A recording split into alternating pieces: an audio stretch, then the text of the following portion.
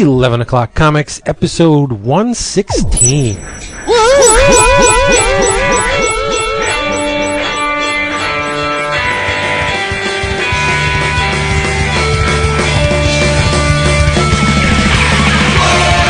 David, the human beatbox. Seriously, I'm just enjoying the beats. The sick beats. It really does. It does. Oh, it is. No wonder there wasn't a firm run of it kind of is. What are you inferring? Yeah, you're lying to me. You're lying right to my skin. You're lying to my ears because you know I'm going to be all over this. I can't wait to hear about it. And I'll get it in 6 years. I was going to say, I'll get it when DC puts the hardcover. I'm going to pick up the first issue. I know! Come on. The pictures are gorgeous. You still got it. If it wasn't for Neil Adams doing Batman, we probably wouldn't buy comic books today.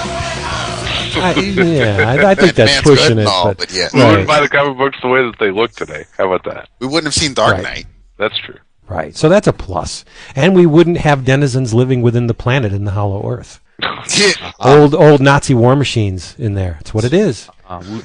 These guys were everywhere. They were. Well, my favorite Hellboy quotes. Did you ever read the Alan Moore, Tom Strong story where he goes to the hole in the Antarctic and finds all the Nazi war machines? That's a great story. Oh, confession time. I've never read any Tom Strong. Really? Yeah, I love that. I love the way he's like, that hurts me. No, seriously? I haven't read Astro City, so I'm not, I don't know. Well, you know what? But I haven't read lots of great stuff. That's true. You're the encyclopedia of good comics. Yeah. David, you're in for some fun stuff with Tom Strong. It's some Especially Chris Sprouse, come on. And Art Adams. Your little ballpark would plump up at the Art Adams, Johnny Future stories. It would. Oh, yeah. Oh, my God. Hey, everybody, look at this. It's 11 o'clock comics, and I am Vince B. That was quite I just got all excited thinking about Terrific Tales, and I'm Christopher Niesman. Oh, you're right. I'm David Price. Yes, you are. I am. Yeah, and fresh from the ATL, I'm Sir Lucius Leftfoot. You're a big boy. No, you're not. You are. That is big boy, right?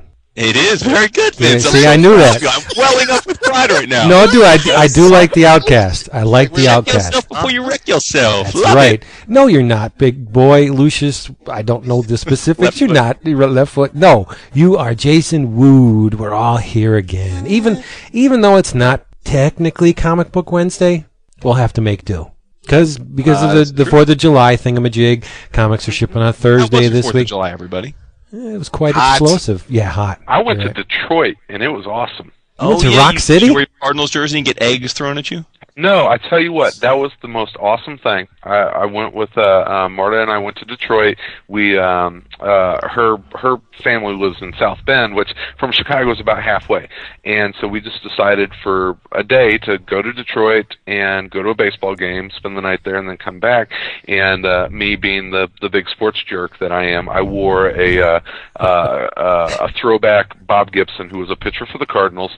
I wore a throwback Bob Gibson Cardinals jersey to this Detroit Tigers Seattle Mariners game, and I probably had 5 or 6 people come up to me at the ballpark and not give me crap, tell me how cool the jersey was, and then tell me stories about how they had been there for the World Series in 1968, and that's whenever the Tigers played the Cardinals. And I tell you, the fans in Detroit were awesome, and that ballpark, if you are ever in Detroit and if you are at all any sort of a baseball fan, go to Comerica Park. It is an absolute gem of a ballpark. I was so impressed. Wow, you sound like you had a good time. Really? We had a great time, and I love going to different ballparks, and Marta does as well. I think we've been to 8 different ballparks now, and Comerica stacks up with the best of them. It was an absolute gem of a ballpark. Wow. Loved it. Were you there on a Saturday night? Yeah, it was Saturday the 3rd, so there was a big fireworks display there in the park after the game that we got to hang around and watch as well. So, downtown Detroit is pretty cool. We really had a nice time. I think Detroit, gets kind of a bad rap, but No. Yeah, the downtown area that we were in was very nice. I was Now, surprised. was this free home day at the ballpark where you got a deed to a nearby home? Or? No, but we did see some free office space sign, like free. I bet you did. Take this building is basically what the signs were. But yeah, I was a little surprised. Detroit was quite a bit smaller than I envisioned it to be. And then we went to Windsor. It was the very first time I've ever been in Canada. So whenever we rolled into Detroit, we stowed our stuff at the hotel and then went across the river there, the Detroit River, whatever it is, to Canada. Getting through customs was a pain in the ass. They singled us out and searched through our car, and so you the Canadians there at the border patrol kind of assholes. I'll have to admit. Oh, but once we got in, no, they were kind of fucking assholes. But then when we got into Windsor, went to a bar and had some sweet potato fry poutine. And it was very good. Poutine. More with the poontang. Tom Fowler's ears just perked up. Yep, and it was so Windsor. Once we got into Windsor, was very nice and walked the river and it was pretty cool. And then headed back. What the hell to Detroit. is this? The Chris Neesman show? Jesus! I'm sorry. I just throwing out thank yous to our Detroit folks. Like I'm still stuck Mr. in Tower, Detroit Mr. Rock City. The what? Detroit. I'm Rock still City? stuck in Detroit Rock City. Yeah. Going through my head now. That's right. It's a classic. Anybody who doesn't like it can piss off. There you go. Every time you mention Kiss, you always have the detractors come out from the woodwork. Oh, Hey, hell suck. F you.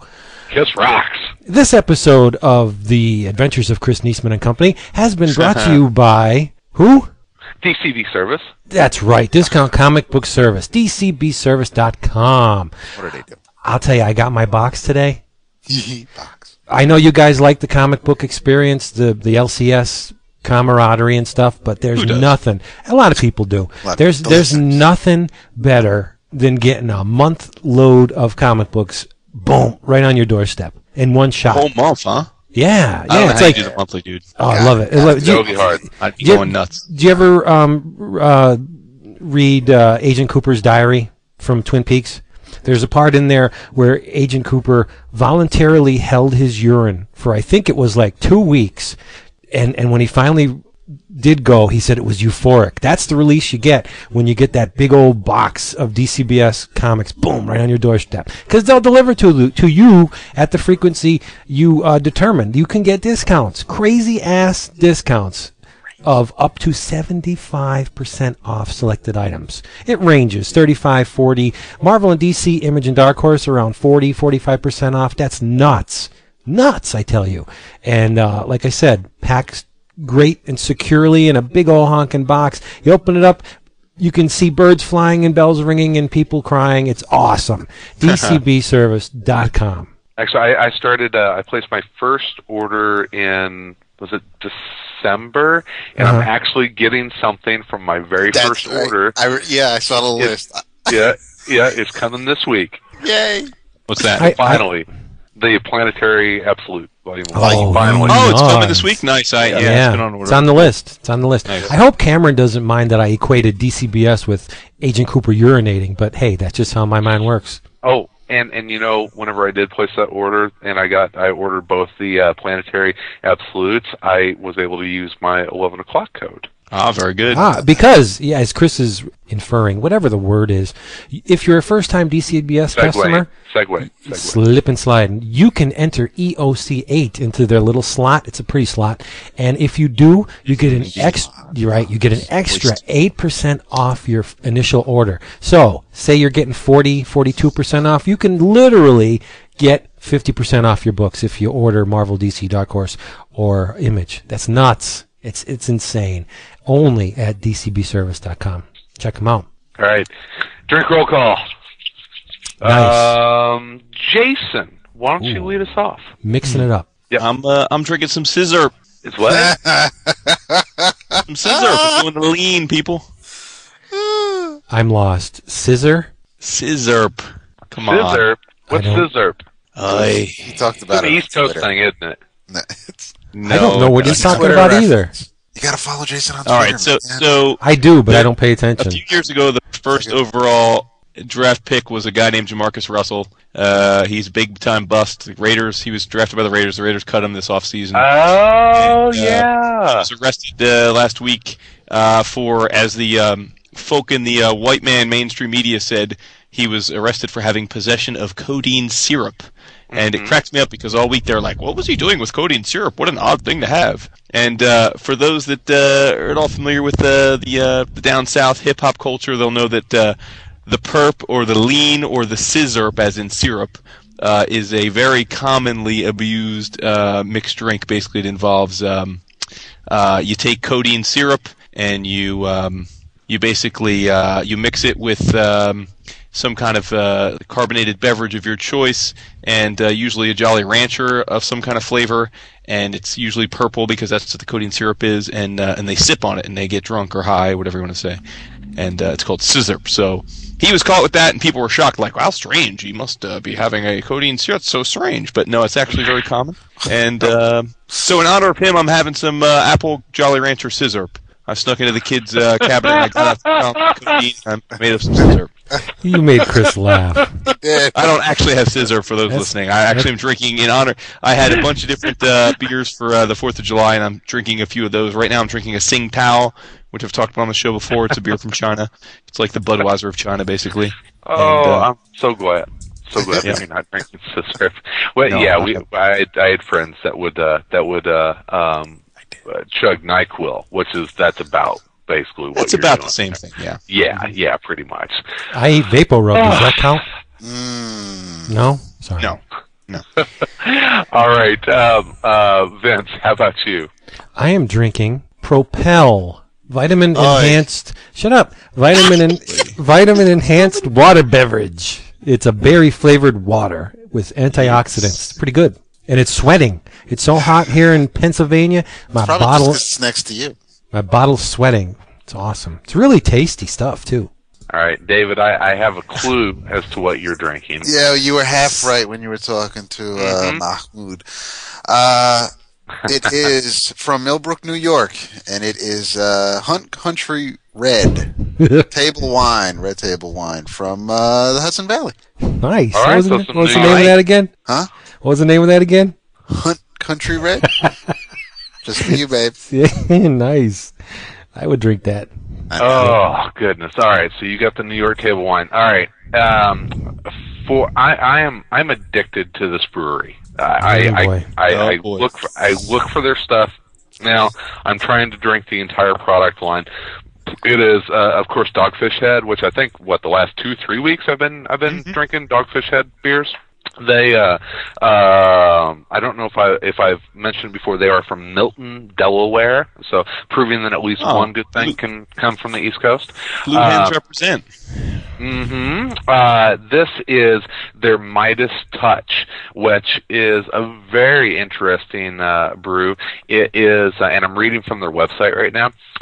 This recipe is the actual oldest known fermented beverage in the world. It is an ancient Turkish recipe using the original ingredients from the 2,700-year-old drinking vessels discovered in the tomb of King Midas. Somewhere between wine and mead, this smooth, sweet, yet dry ale will please the Chardonnay or beer drinker alike. And like it said, it's in between kind of a wine and a mead. So it's an ancient ale. It has a lot of honey notes to it, some saffron, different melon and fruit flavor. So it's kind of, if you're a wine drinker that maybe doesn't like beer that much, this might be a beer for you. It definitely has a nice golden light amber appearance to it. And it is, it's kind of a little bit, kind of a thick ale.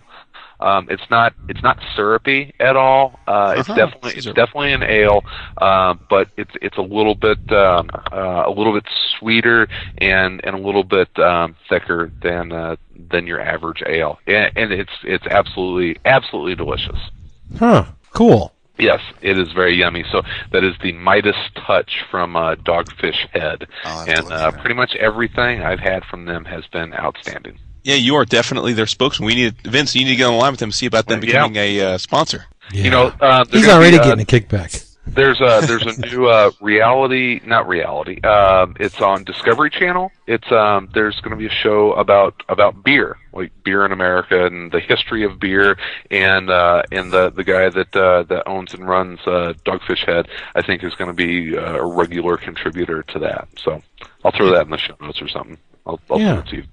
Yeah, but good stuff for the beer the beer lovers out there, because I know there's a few of them that listen to the show that we chit chat about beer a little bit. Sweet. I got to thank you before we get into things. Okay. As I said, I got my DCBS box today, but I also got a box from Amazon, a little tiny box, not tiny, but suck a duck. Small size box. And I was thinking, gee, I don't remember ordering anything from Amazon. Maybe something on my waiting list or whatever kicked in, and I got it. And then I tried to remember. The only thing on my waiting list is Gary Panter. So I was like, whoa! I tore the box open, but it was not Gary Panter. The Doll Tokyo book has been delayed forever, but it's Freak Angels, Volume 1. By Warren Ellis and Paul Duffield, and it was sent to me. It was sent to me by John Wimmer. Jay Wimmer on the forums, and he said, I heard on episode 114 that you had not even read a panel of Freak Angels, so I wanted to help remedy that. I wanted to give give a little back to one of the guys who entertains me every week. Boom. Oh, that's sweet. That's awesome. So thank you, John Wimmer. I plan on reading this for next week. There you go. It looks Please pretty do, cool. I would love to talk Freak Angels with you. I love that book. Oh well, I have a confession to make since we're doing confessions. I have myself never read a panel of Freak Angels. I'm a few weeks behind, but when it first started, I'd let a few weeks stack up, and then I'd go back and read them all in one sitting. But it looks great. It's pretty cool. I need to get caught up. Is somebody a little lubricated early on in the episode, David? No, somebody was my room's a little busy with the high traffic area between Renee and the Nook and everybody else. So I'm getting a little thrown off because of what she's not wearing. Anyway, You're just I think I would get distracted too. Hi, how you doing? Yep. That's all right. Chris, why don't you open the rails episode already? I love it. I know. Hey guys, what's up?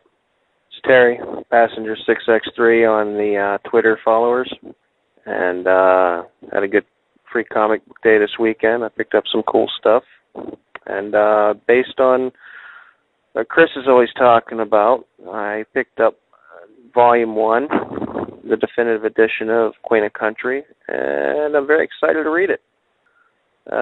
Read on, dudes, and whatnot. I'm an idiot. Why don't you open the door for us? Lead us in. You want me to talk about what I had posted about on the forum today? You can just do it. You're the boss. All right. I have. We've talked about Walking Dead on the show before. Don't turn your iPods off. We're not talking about Walking Dead. We talked about. I pretty much everyone on the show either loves or likes Walking Dead. Not David, but that's okay. Yeah, but he's weird. Yeah, he is. I've talked about 28 Days Later and how much I'm really, really enjoying that. I think I'd mentioned a BBC show called Survivors. Nice, yes. A long time ago. Both the old like 70s one and then the revamp of it. Mm-hmm. I've decided that I have a fixation on survival fiction. And that's, all of that. I got a book for you, Chris, then. Like a novel. The Passage. I thought you were going to say The Road. Yeah. Well, that's The Road is one of my favorite books of all time, but I need something more recent. The Passage. Yeah, it's just recently out in hardcover. It's a post-apocalyptic world where some of the survivors are vampire-esque. They're not vampires, but they're vampire-like. Thank the gods that they're not. Yeah, but no, it's really really good. If it's on Kindle, I will download it to my iPad.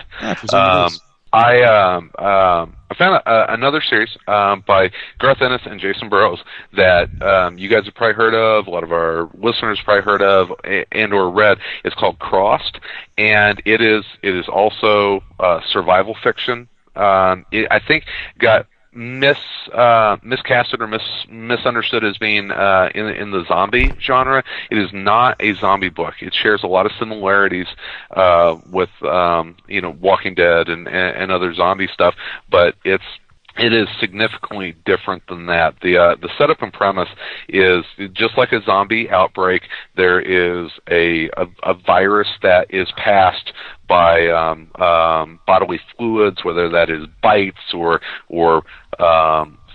saliva, spit, piss, shit, and that stuff happens in this. These bodily fluids get passed, and whenever you are infected, you become one of the crossed. And basically, the crossed become, for lack of a better description, evil incarnate. They lose all of their humanity and become absolute primal evil beings, and they will basically rape, torture, and kill anything they can. Not always other crossed, but sometimes. They are absolutely insane and absolutely evil. And this book was gripping, it was intense, it was irreverent and wrong in so many ways. Pun or no pun intended, crossed so many lines of decency and morality. It's a really hard book to read, but then again, it was impossible to put down. See, I was so glad that you were talking about this, because transgressive art, that's my thing. Mm-hmm. I love transgressive art. And from what I've seen of Crossed, it's been taunting me since it came out. I want to read it, but I just never got around to it. Mm-hmm. The subject matter and the fact that Ennis looks at that line that not many creators would cross, and he leaps over it and just keeps going. That's what I like about it. I don't want to... In my art, I don't want to see Meg Ryan and Tom Hanks. I want to see, like Salvador Dali. Have you ever seen Un Chien Andalou?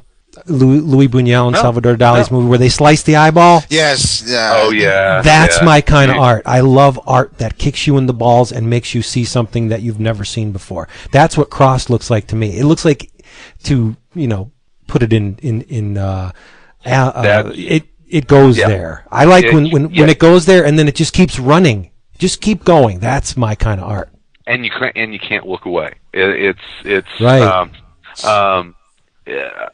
Okay, but I've been thinking about this book ever since I read it on the train to South Bend, and I've been thinking about it ever since I finished. And that's, I think, the sign of something that grips you like that. That's a very good sign, is that you can't get it out of your head.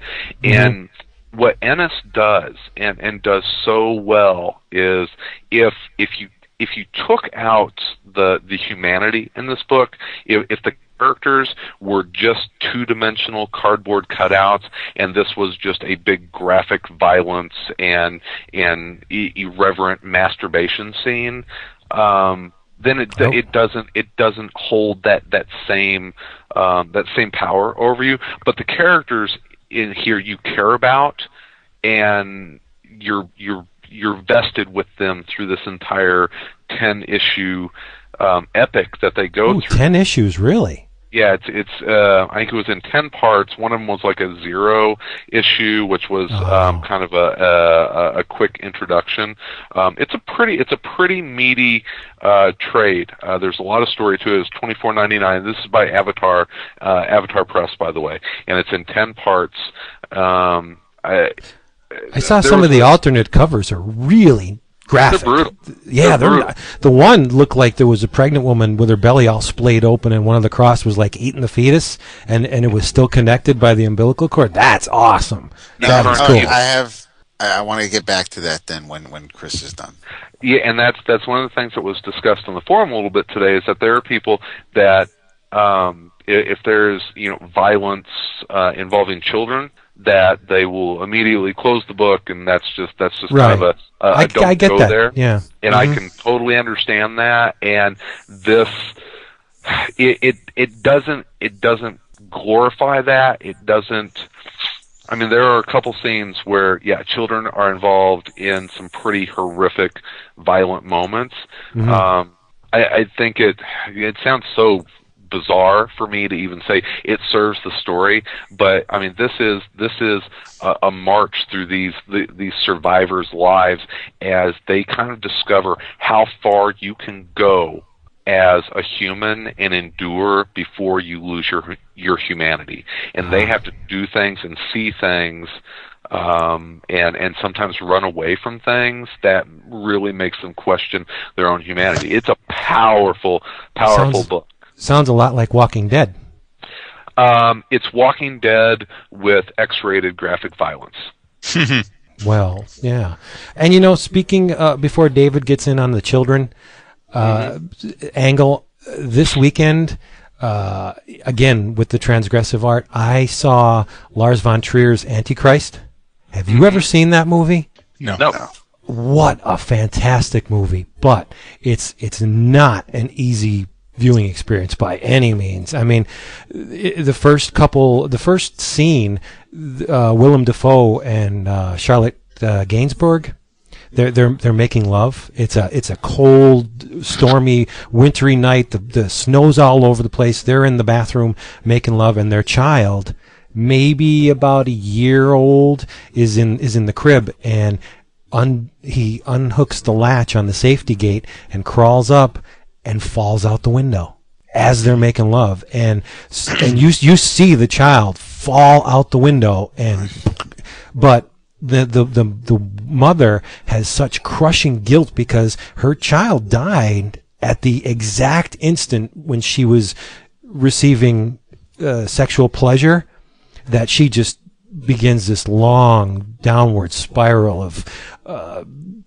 emotional torment, and that's the entire movie. But there's one scene, I won't go into it, I don't want to ruin it for anybody, the whole film is transgressive, but when you see this scene, you will never, ever forget it. That's what I love about this type of art, where the creator it's almost like Clockwork Orange. They peel your eyelids back. They force you to watch this, and you're changed forever. There's no way around it. You experience this, and you are not the same person you were before you saw it. And that ties into what David is going to talk about the children. I'm a parent. I have nightmares of my kids coming to harm, but if that's the thing you need to embrace, if that scares you the most, wrap your arms around it, embrace it, and experience it, and maybe it won't scare you anymore. It's not easy, right? Well, the thing about that, though, is there's a difference for me between something that's scary versus disgusting. You know? Like, we talked a long time ago gleefully about XXXombies, and there's a scene in there involving babies, and it's very graphic, and for some reason that didn't bother me, and I guess because that book was just so over the top and so campy, and it was it wasn't meant to scare. I mean, it was you were kind of in on the joke, as sick as it was. Right. You knew it was still a joke. It was played for camp value too. Right, but as you know, there was a scene in a certain very popular issue of Walking Dead that almost drove me to stop reading the series, and I got past it. I mean, I did continue to read the series, but so it's a mixed bag for me. I mean, I definitely can be bothered by. I always joke with my wife. It seems like when we watch TV, it seems like it's become a Hollywood writer's trope: put a child in danger or kill a child. It's like. It's easy. Any procedural or medical thing, it's like, oh, sick kid's dying kid, sick kid, and it's like, really? I mean, every now and then, sure, because if it's supposed to simulate real life, I get that, but I really don't enjoy watching a show where every week or every other week, like the premise is around a kid dying or in danger or kidnapped. It just doesn't do it for me. I don't know. But the Walking Dead thing, you'll never forget that panel. He got to you. He got to you. But there's also the point. I mean, we look at this for art value, but you know what? At the end of the day, we read these for entertainment, and I had to ask myself. I'm halfway through this book, and I'm like, right.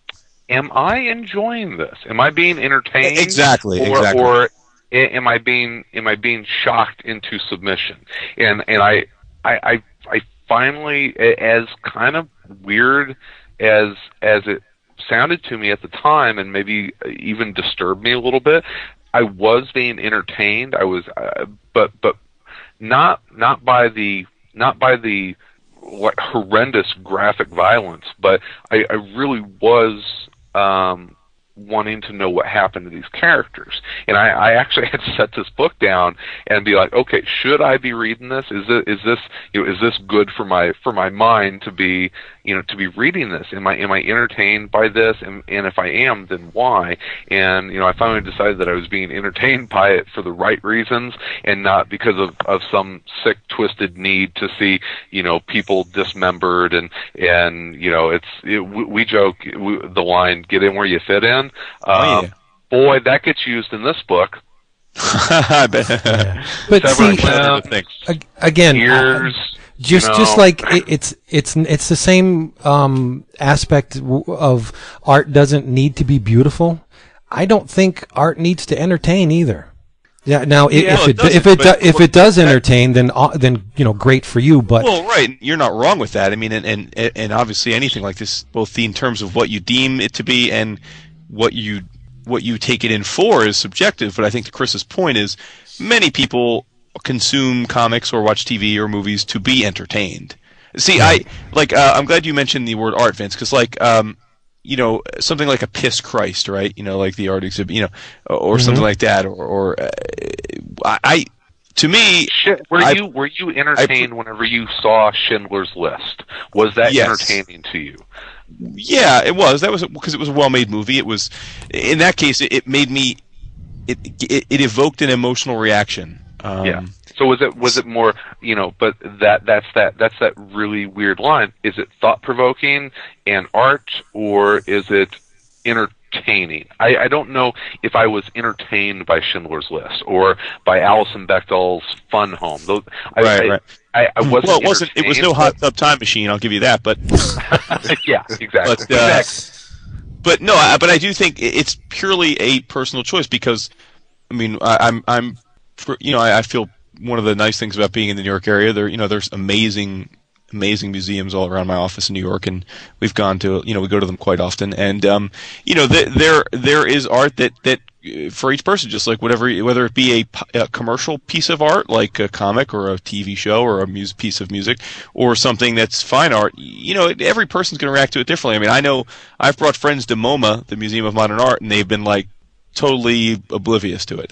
They just don't get it. It doesn't resonate with them at all. And they're not wrong for that, right? It doesn't hit them.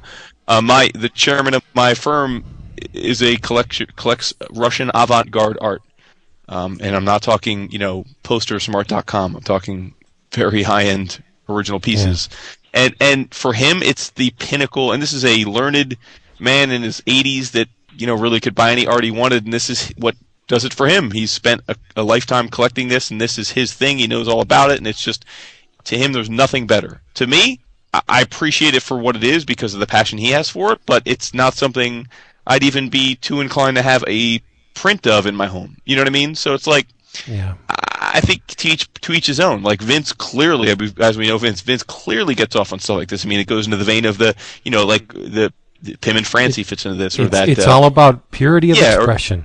Right, or the manga that you with the shark creatures or whatever it was, the fish, the crazy. Yeah. That's stuff you get off on, I mean, and you're not wrong for that, and we're not wrong for necessarily not resonating with that as much. Right. It's just. Oh, and I think Vince would love this. I mean, it gets into questions about existence of God, and it's. I mean, it gets into some pretty irreverent area as well. I mean, it just raises the question: should artistic expression be shackled by morality and good taste? No. If no one gets hurt, I mean, I'm not talking about child porn or abuse or anything involving significant and lasting impact to real flesh and blood people. But if German filmmaker Jörg Buttgereit, have you ever seen Necromantic? There's a scene in Necromantic where a woman has sex with a dude and beheads him while she's having sex with him. And it's obviously it's done for shock value. Obviously it was done to repulse and outrage, and it got the desired effect, but he said what he wanted to say. He made that artistic statement, whether you think it's crap or just, or brilliant filmmaking. He was afforded the opportunity to film that exactly the way he wanted to. Now, what if he worked within the constraints of the MPAA? That scene would never have been allowed to be filmed. Filmed. It would never have been allowed to be included in the movie, and that's wrong. I mean, why should you limit expression based on a bunch of fat cats on an advisory board saying that's obscene? It's not obscene. It's an artistic statement. Take it as you will.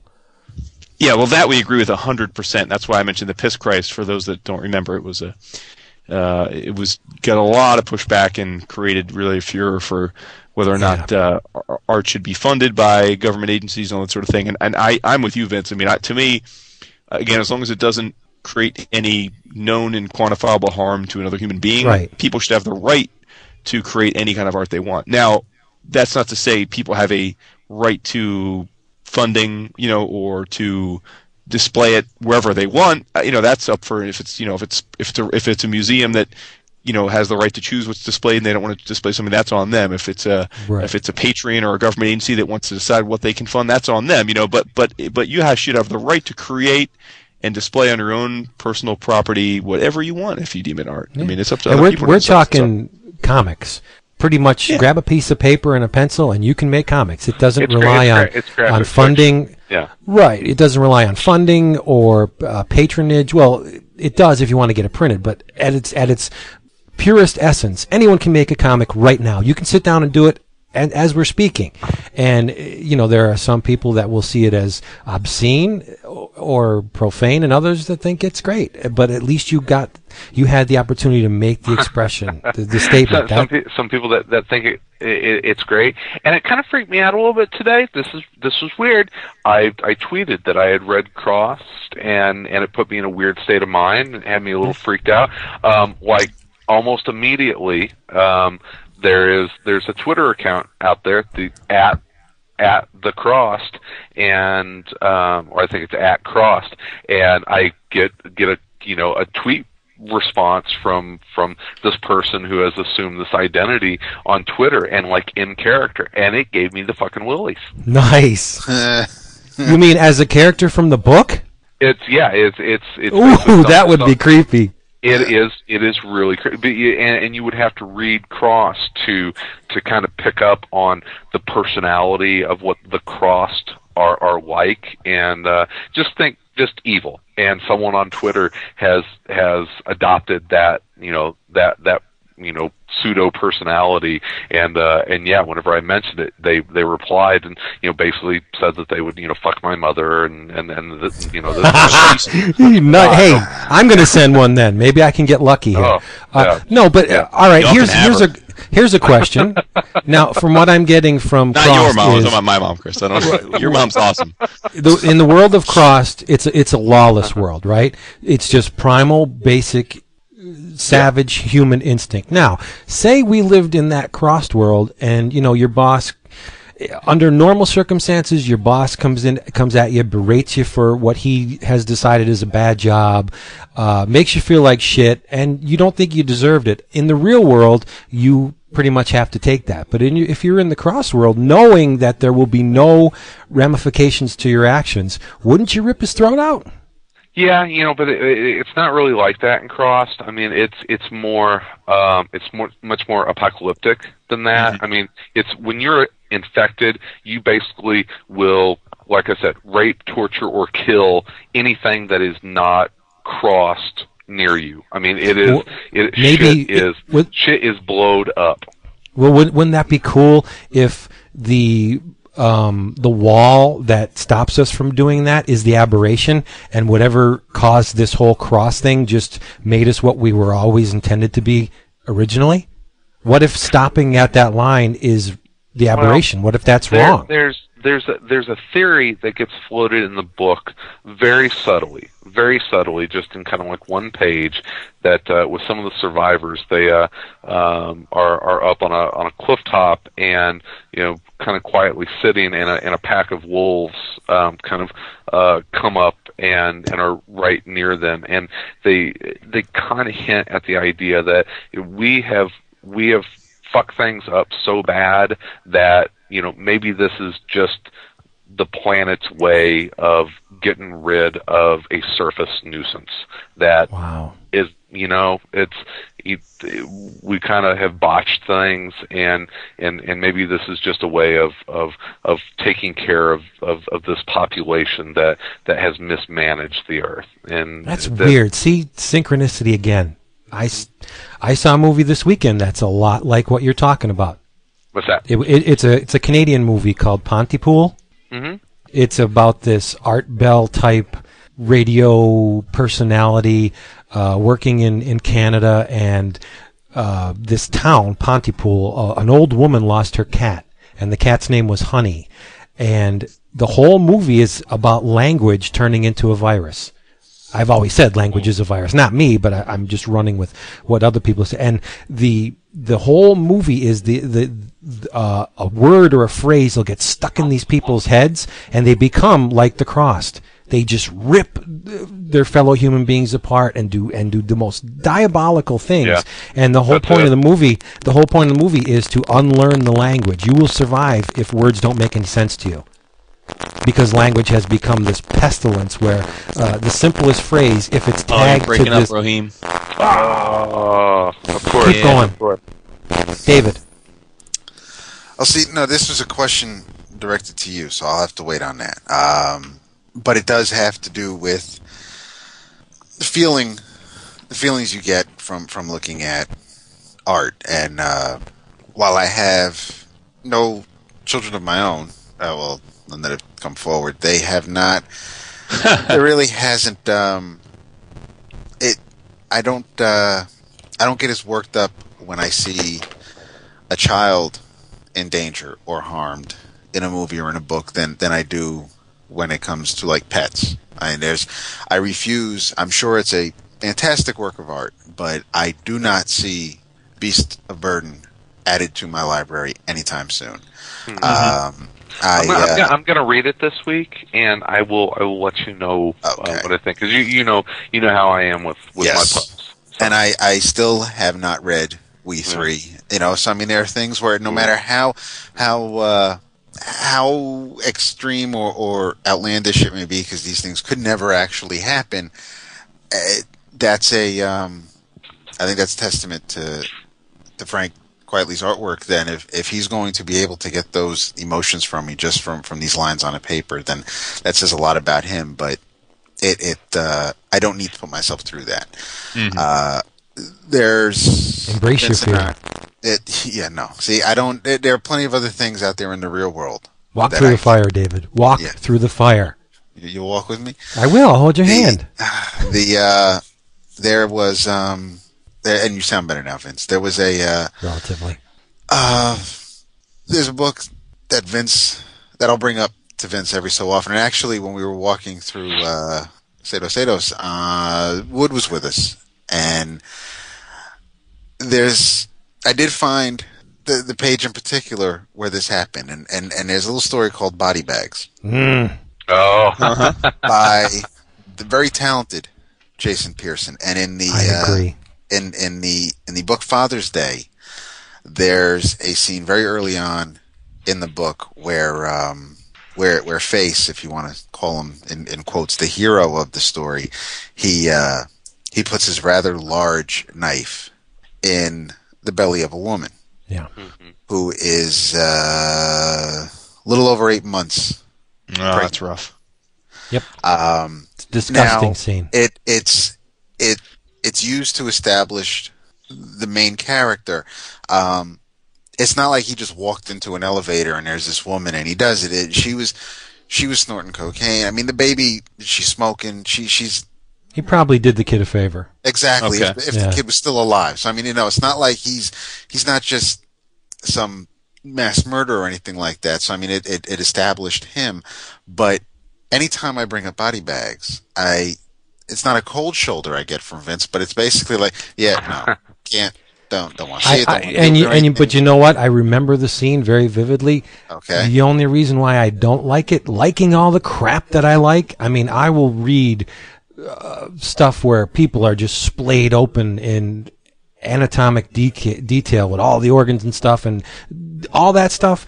That scene to me just said he was very kind of opportunistic and just did it. He would just sit there and think, what could I do to really shock these? I mean, it didn't really there was a million other ways he could have said that. What's his name? Face. Is it Face? Yeah. Was badass. You don't have to go stabbing a kid. But what I was saying about Cross is that if the characters hadn't been fully realized and made me care about them, if they were two-dimensional and cardboard, that Cross would have been an easy put down and don't go back to it book for me. But he didn't go for the cheap thrill. I mean, the shock value that happened was there for a reason, and it was there for multiple reasons. And sometimes it was to say, you know what, no one is safe. No one is safe in this. Or sometimes it was there are no boundaries, and it didn't keep going back to the well each time something really shocking and really pushing the bounds happened. It happened for a reason. Yeah. I like no boundaries. No boundaries is a good thing. Well, but but you whenever you show that there are no boundaries, you need to do it for a reason, even if that reason is to show that there are no boundaries. Right, of course. But getting back to the body bags thing, I appreciate the fact that Jason Pearson can do that scene, that he has the ability to just lay it all down on paper. That's cool. I'm not knocking that. Great. If that's what you want to say it. It just it resonated the wrong way with me. I just thought it was cheap. Okay. And it maybe because I felt every inch of that blade going in, which is I guess it's a testament to the creators. There you go. It was a successful scene, and it worked its magic on me, but not, I don't think in the way that they intended, because now whenever I see a Jason Pearson drawing, it could be Deadpool. I think of that damn knife going in that woman's belly. That's powerful stuff. Yeah. I mean, because this isn't, I mean, it's not like this is a new story anyway. I mean, even if you read it when it first came out, I mean, we're talking about something that's over 10 years old. Yeah. So it's, I mean, I do get what you're saying, and maybe it's because, again, I don't have children, so it wouldn't feel the same way it would to you or to Jason. But you do have loved ones, though. I do have loved ones. I wouldn't want to see this happen to anybody. I mean, you know, I get chills if I think about, you know, I mean, there have been times where if for whatever reason, like if an image of a pregnant woman, you know, getting punched, it's like that turns my stomach a little bit. That's just like not, you know, I don't need to know that somebody would do that. So, well, to your point, David, I mean, because you mentioned that, you know, you don't have kids of your own. I totally know where you're coming from, though, because yeah, I've always had pets, and like you, I hate, you know, Old Yeller. You know, you know, I'm one of those people that it hurts me way worse when Will Smith's dog gets killed in and up until that point, then like the entire exactly, the entire city of New York gets wiped out. Doesn't bother me at all, but seeing his pooch get killed just crushes me. Yep. So that bothers me, and I don't think I was really moved by or as touched by kids or whatever getting hurt or abused or whatever until I had kids, and it does, you know, not to be corny or cliche, but it really does change your perspective. I mean, I always tell we had our first son a couple years before most of our friends really started getting married and having kids, and now most of them have at least one kid, if not two. And I remember each of them, you know, being sort of the first to do it. You know, a lot of my buddies be like, "Well, it's going to be like," or I don't know, and I'd say, you know what, to be honest with you, until the day Colin was born, I wasn't sure I was ready to be a dad. I mean, really, to honest truth, I was like not sure how it was going to be, if I was ready. And then, and then once it happened, it was life changing, and it really is. But until you actually have it happen to yourself, you can't. It's just words, you know what I mean? And I just think that's So I totally get where you're coming from, because I was the same way. So art has power, it really does. Yeah. And watching Antichrist this weekend, I was, and I'll be totally honest with you, I was afraid to watch it. Mm-hmm. I read the build-up of the movie. I read the reaction to the movie, the walkouts, the boycotts, the claims that Von Trier is insane and he's crossed the line. I was scared to watch this thing, but that's part of the experience. That a man working with moving images can scare me to the point where my hand was kind of shaking on the mouse as I was going to press the play button, and that's potent stuff. That's art. You're right, and that's part of the experience for me. And I love that trepidation, and I love the experience of watching the movie. And the image will never leave my mind. I'll tell you what. This is what I love about our time together each week. Who would have thought that talking about Crossed of all comics would lead to a discussion about the merits of art and subjectivity of it? There you go. Have you read it, Jace? I have not, and it's not for. I'm intrigued by it. I just didn't. I just seem to ignore Avatar stuff for the most part until it sort of gets good word of mouth, and then and I know I have crossed family values on my to buy the trade list. Yeah. So which just so folks know, that is the follow-up to Crossed, and it is not written by Garth Ennis. It is written by David Lapham. Yep. Right. And it really I read up on this. It's ridiculous that this has grabbed me, and it scares me a little bit as to why. But I was reading up on Wikipedia because I wanted to find out a little bit more about what Family Values was about. And the first Cross series is 10 issues, including 10 parts with the 0 issue. And Garth Ennis, I guess, was approached by Avatar or whoever that I guess David Lapham wanted to do another story, and basically it was on the grounds that none of the characters that are used in the first series can be used.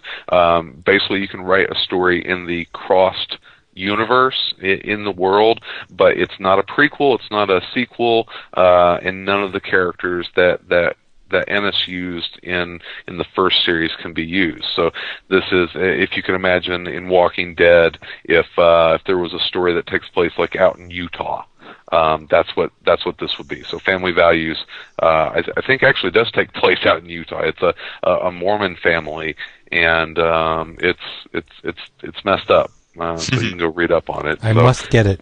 I don't. Let me put it this way: I don't know who the bigger villains are, the Crossed or the Mormon father. Very nice, very nice.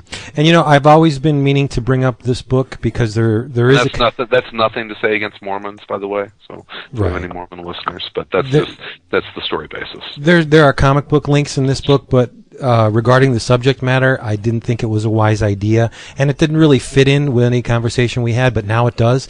It's a book called Art That Kills by George Petros. If you are interested in transgressive art and art that is solely intended to shock and disturb and make you think in ways you don't normally do, this is a pretty good primer. Genesis P. is in it, Robert Williams, Joe Coleman, there's a comic book link, Mike Diana's in here, Richard Kern, G.G. Allen and the Murder Junkies, Nick Zed, Anton Zandor LaVey's in here. There's a lot. Wow.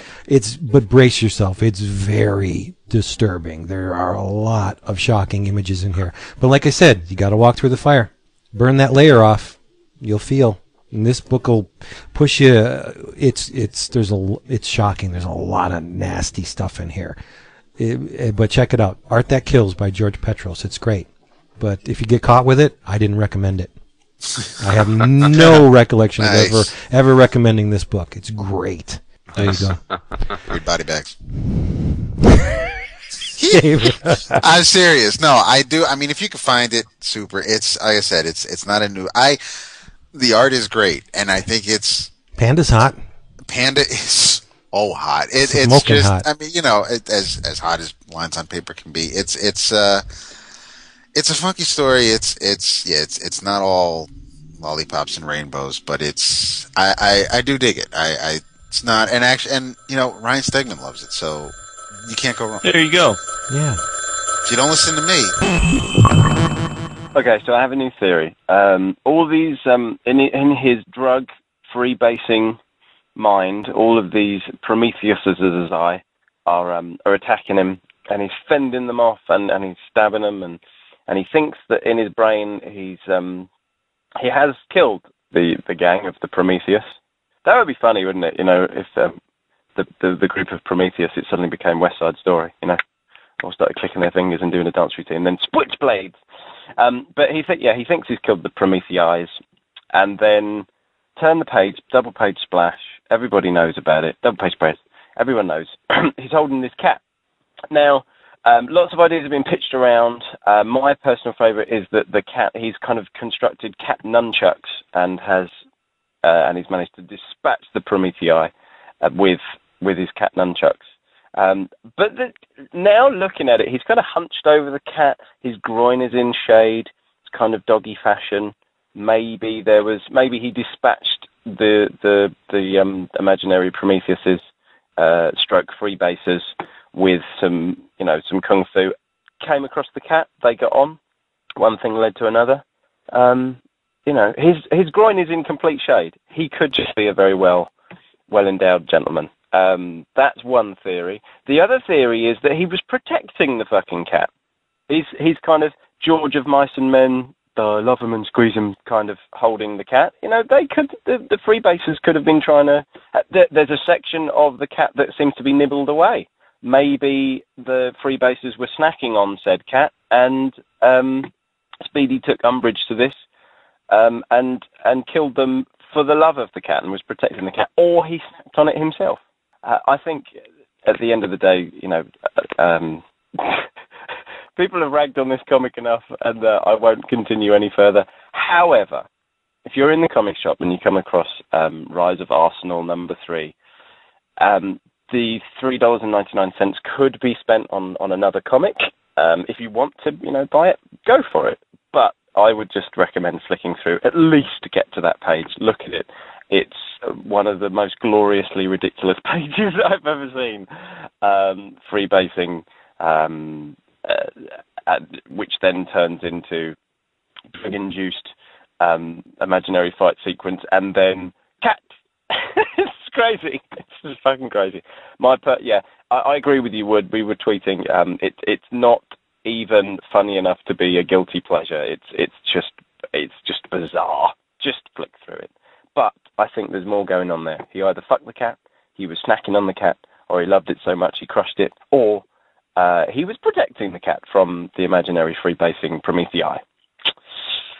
Either way, wow, there are no words. Anyway, I hope you're all well. Bye-bye. We killed an hour. This is crazy. The first hour's gone. What? Gone with the wind. Wow. All right, David. You want to tag team since my sound is all right? What do we tag team?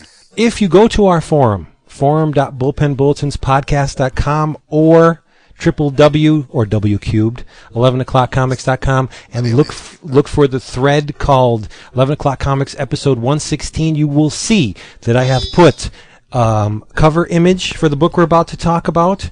I pulled a couple pages of sample art that you can see from the interior.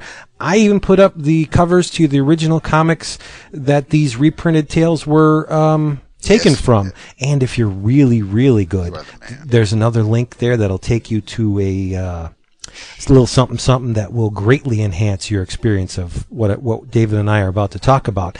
It's Mr. Monster's Hi-Octane Horror #1, published by Eclipse Comics in 1986 for the paltry sum of $1.75. Craziness. It's really Mr. Monster's Super Duper Special #2, but the cover reads Hi-Octane Horror #1.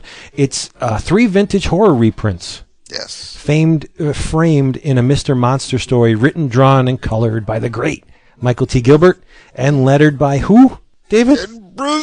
Ken Bruzenak. If you're a shaken... Good old Danny B. If you're a Shaken fan, you know Ken Bruzenak. But so there's 3 vintage horror reprints in this book. The first one is Leo's Ghost, one of the Secret Files of Dr. Drew series, of which only 14 episodes were ever produced. It was reprinted from the Fiction House series Rangers of Freedom, but they dropped the of Freedom after a while. Rangers Comics, number 56 from December 1950. And if go to our forum, look at the splash page I pulled from this. Who does that look like? Gorgeous. Whose art does that look like? I mean, part of me wants to say Wallywood. No. Well, a little. But isn't that Right? It's like, is that image not dripping Will Eisner? Look at it. It looks like Eisner drew the thing, and you know why? I'm looking at her face in the smaller panel, but you're right. Anacona, you want to know why it looks like Will Eisner? Because the entire creative team at one time ghosted the spirit for Will Eisner. Oh, okay. They're Eisner Studios. This story was written by Marilyn Mercer, penciled and inked by the great Underdog creator Jerry Grandenetti. Mm-hmm. And it was lettered by Abe Kenigsgon. If you look at the lettering, it looks like Will Eisner lettered this damn thing. It really does. Yeah, because the entire creative team ghosted for Will Eisner on the Spirit prior to creating this Dr. Drew series. Jerry Grandenetti went to the School of Visual Arts, then he went to the Army, then he went to the Pratt Institute. Right after that, he landed in the studio of Will Eisner and was hired as an assistant, ghost inking at first, the Spirit. And then when Eisner began to tire of the whole brouhaha, Jerry Grandenetti drew the Spirit strip. And it's totally uncredited. You would never know. He drew and inked. Bob Kane didn't draw all those Batman stories? But, looking at this story, the Eisner influence is like glaringly evident. It looks like Will Eisner drew it. And the storytelling is really sharp because one of the characters, this Sabina the Sorceress, she enters this room where Dr. Drew is residing, and she has a crystal ball. And she holds the crystal ball up, and she's telling her story. And then the next panel, the holding line for the panel is the actual crystal ball. That's awesome. And then you see the events of her flashback play out within the crystal ball. It's really cool. There's that's where you see some Eisner-esque. Yeah, Eisner's storytelling ability definitely leached off onto Grandenetti. And then later on, as the story progresses, there's a circle motif that's dragged through this whole thing. But it's a really cool progression. Dr. Drew realizes that the foe that they're looking for is really a ghost, and he drops a smoke bomb, and it's a series of vertical panels where he's climbing up a rope into this smoke cloud, and he's fighting the ghost. And the way they did it, Grandenetti did it, it's outstanding. Again, very Eisner-esque, and you can see it if you're really, really careful and go to our forum, because there's something there that'll allow you to see it. But they're all reprints anyway, so it's not like we're stealing them. You know what I'm saying? Next up is a creepy, ultra creepy 3-page Basil Wolverton story called The Man Who Never Smiled, reprinted from Weird Mysteries number 4, published by Gilmore Publications in April 1953. That's old. It's only 3 pages long, but if you've never been exposed to Wolverton, check this story out. It's crazy. Pretty much the most atypical Basil Wolverton splash panel ever. It's just an old dude, and he's glaring right at the reader with this just menacing stare. He's an old miser who let himself go to pot, lives in a cave, and he has been rumored to possess a vast fortune. And a ne'er-do-well wants in on the fortune, so he tries to get the jump on the old guy, and it does not turn out the way he expects. All in 3 pages. This is classic storytelling. Am I right, David? It is. There's some backstory with this particular issue and me. I lost this issue years ago during one of my moves. I haven't had it in my possession in years. And of the 3 stories, aside from Gilbert's framing sequences, the Wolverton story is the one that's always stuck with me. Yeah. It's the one I vividly remember, especially that splash panel, which is he really is the man who never smiled. It's just the glare just cuts right into you, doesn't it? It really does. Yeah. And it's Such a simple story too. But the art is I think my favorite part of it, just because of, and it's of the three, it's the shortest story. Yeah, by far. But it's the one that, like I said, it stuck with me. But it's the one that really kind of, I think it gets to me more than the third story, even though the third story does a lot more showing and is a lot more grotesque. But the colors and I don't know how much even, I mean, because this was in the 80s, so I'm not sure how much recoloring may have gone on in reprinting these stories. All of the stories have been recolored by who? Okay. By well, see, I want to think of the publisher, Eclipse Comics. Who would have recolored these at that time? I want to say no, it wouldn't be Laverne. No, Steve Oliff.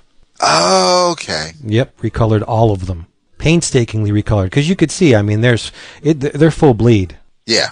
Yeah, that's very nicely done. But the third story is from another master, an EC alum, George Evans. Yes.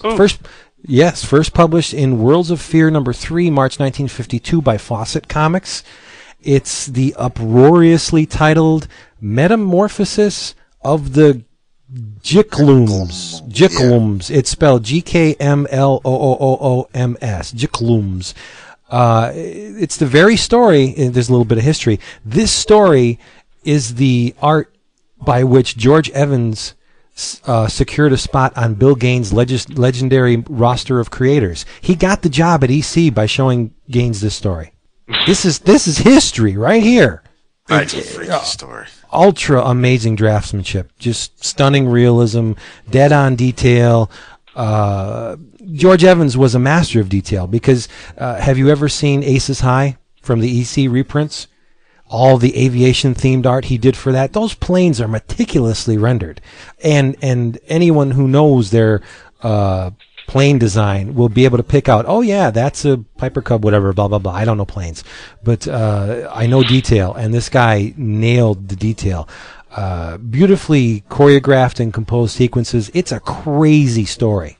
Dude is a master escape artist a la Houdini, and he gets chained up and put underwater, but while he's underwater, he gets kidnapped by these Jicklooms creatures that are really survivors from the Hiroshima bomb, and they've been all mutated and they're disgusting, and they have eyes all over them like the eye creatures. It's a beautifully drawn story, David, right? It is a beautifully drawn story, even if it is not a pretty story. No, it's not pretty. It's very grotesque, but it's stunning. His women have that ideal beauty quality that women in that ideal of beauty from the 50s. She's very Betty Page-ish, and the man looks like Buster Crabbe. I mean, he's got that chiseled jaw and physique, and you would swear that this was done. Yeah, well, it fits in with the time period. If you like horror movies, it has that classic uh-oh moment at the end that a lot of horror movies at the time had. There's no happy ending here, but it's awesome. It's fantastic. Yeah. And then you have Michael T. Gilbert's framing sequence that plays off the stories. The characters that are in these reprinted stories appear in the Michael T. Gilbert framing sequence. Very cool stuff. Very. Very cool. And back to George Evans. And I'm going to make Steve Bryant happy. George Evans ghosted on Terry and the Pirates. Ooh. Cool. Yeah, and in 1980, he took over Secret Agent Corrigan from who? The recently and amazingly talented Al Williamson.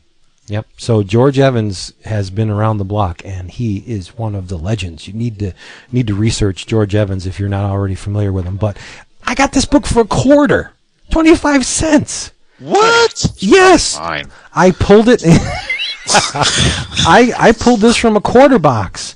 You get Damn, son. Where else but comic collecting can you pull solid gold out of a box for a quarter? Three stories. Yes. For a quarter. 4, including the beautiful framing sequence. And it was. And not only that, you get the history of these stories. Michael T. Gilbert is akin to an archivist for the Golden Age horror stuff. I mean, he knows his shit, and it's all detailed in the letters pages. And there's a special page examining George Evans, his life and times, the things he worked on, his time at EC. It's nuts for 25 cents. If you feel the price of today's comics are too high, search for some quarter boxes. You'd be astounded what you find. I found David's copy of his Mr.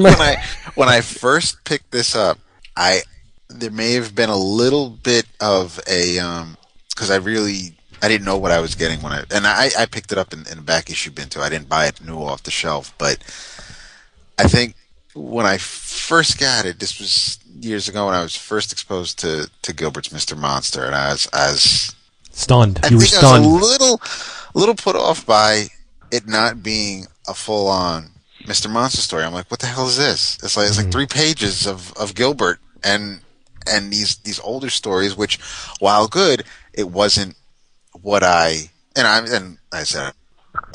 I mean, nowadays, an anthology like this or reprinted material of stories where, you go back to the Agents of Atlas hardcover. It's like, you have the first appearance of like M11 and Marvel Boy and the more, and like where outside of spending hundreds of dollars you're going to be able to get to read these old stories. And yeah, you got it for $0.25, but even if you paid $1.75, and maybe back then, indie books like those put out by Eclipse and First and Dark Horse cost more than the comics put out by Marvel and DC. These days that's reversed, but you're going to get 3 old stories that are at least 20 to 30 years older than the book that you bought if it was new off the shelf. And I mean, for less than $2, and I mean, you're not only getting some pretty funky stories with these 3 reprints, but you're getting history, you're getting a lot of history. You can't, I can't,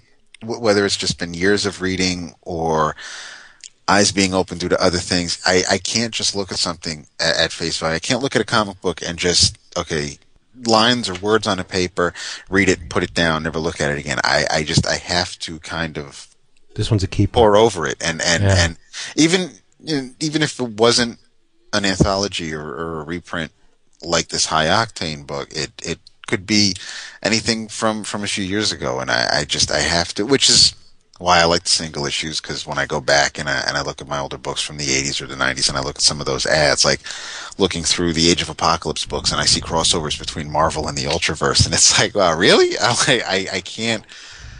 I'm transported back to that, and I love looking at older books, and I don't want to turn this into a singles versus trades thing, but go and look through the dollar bins, the quarter bins. That's right.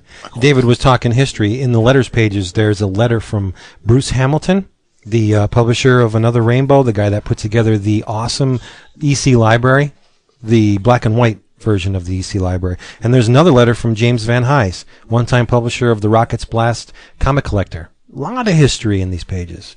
And Vito Vermicelli, Mr. Monster's faithful manservant, makes an appearance, so you gotta love that. That's the way he looks. I love it. Oh my God. He looks like a little Chinese guy with these super thick glasses, but he goes pasta fazool. Great stuff. We've captured the microphone far too long. Let's hear from someone else. Yes, but we did good. Yeah. Mr. Monster, love it. Sounds good, dudes. Oh, Jason's here. Yes, he is. Thanks for joining us. I'm here. I'm chiming in, but I love listening to you guys be melodious.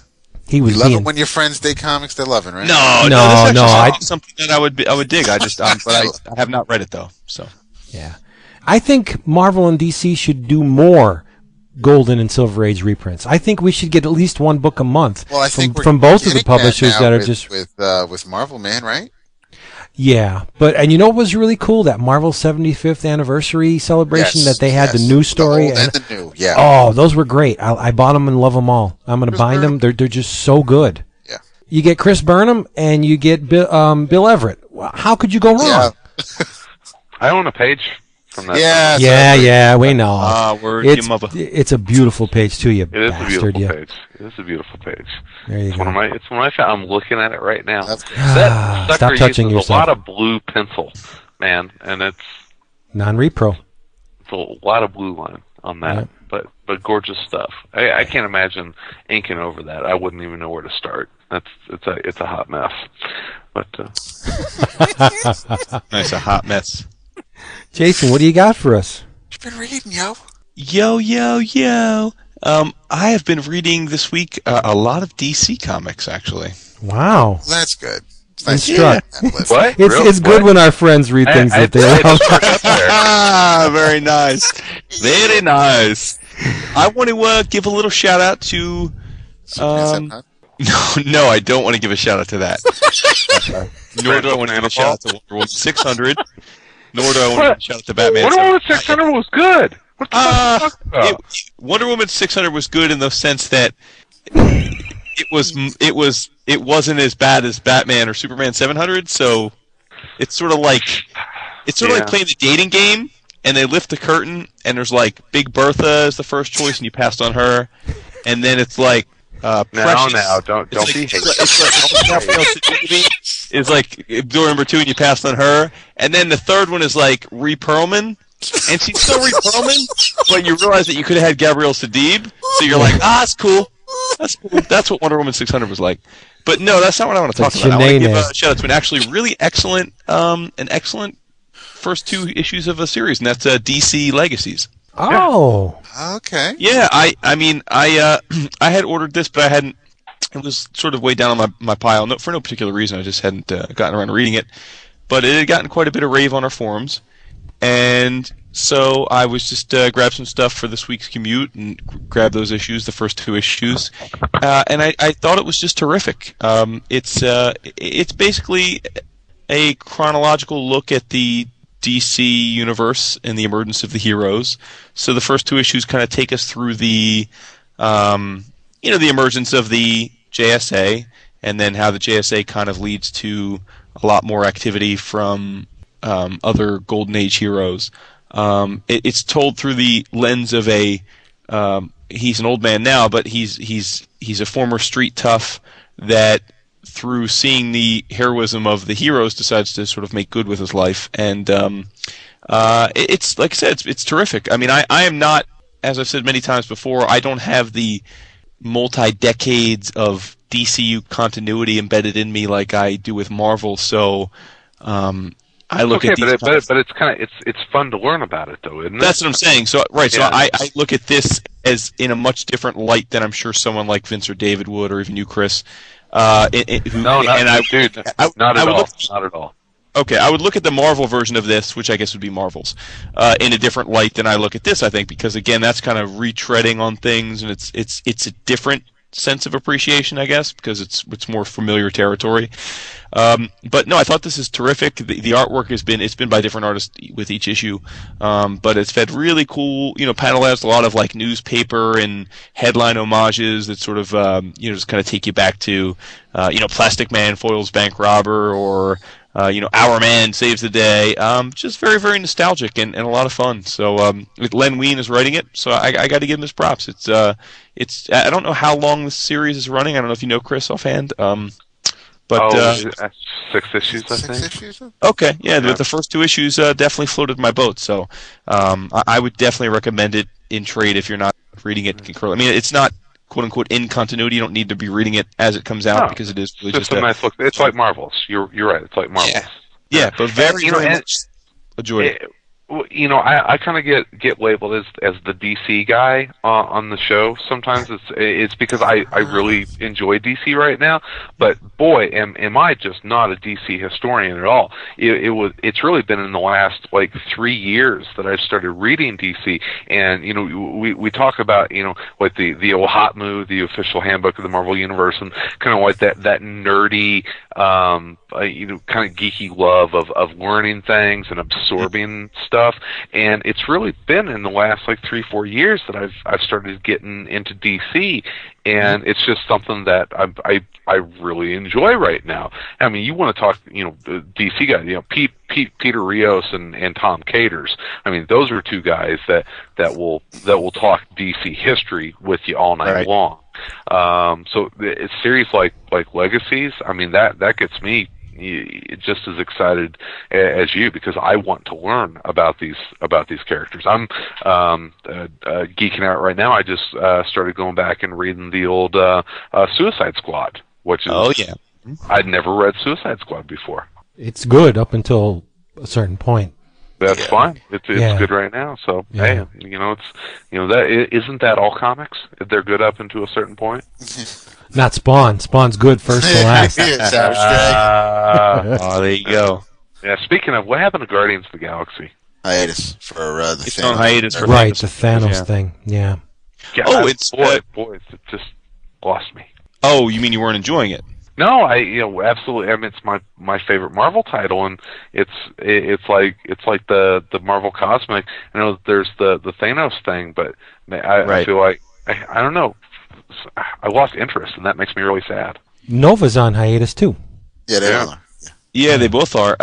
Chris, did you read the latest Action Comics issue with Paul Cornell? No, I have not. Even though the preview is in every issue of every DC comic out right now, it's about 2 down on my Regina pile. So I had stopped. I hadn't been reading Action since you had sent me a bunch of those issues, and I had kept up with it for a bit, and I had stopped again.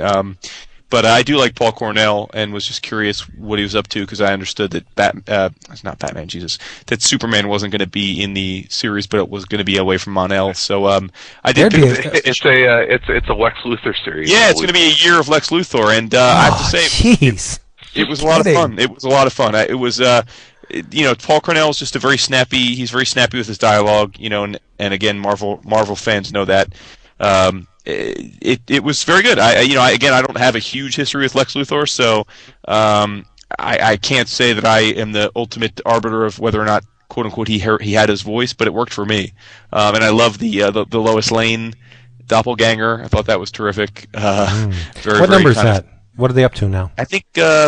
What is it? I got it right here somewhere. Here, I'll look, Jason. You go ahead. But no, it was it was very, very cool. I mean, basically, it takes place. It's sort of a follow-on to Blackest Night. Spoilers for those that haven't read Blackest Night, but Lex is part of the. He gets an orange ring during Blackest Night, and this is what happens after the fact. He's still consumed by the notion of possessing everything he possibly can, and it's consuming him. And you get a nice glimpse into where Lex can be vulnerable, and how he reacts to when people make him feel vulnerable. And he's basically spending all of LexCorp's time and resources on trying to track down any kind of ring, be it a Black Lantern ring or an orange ring or something.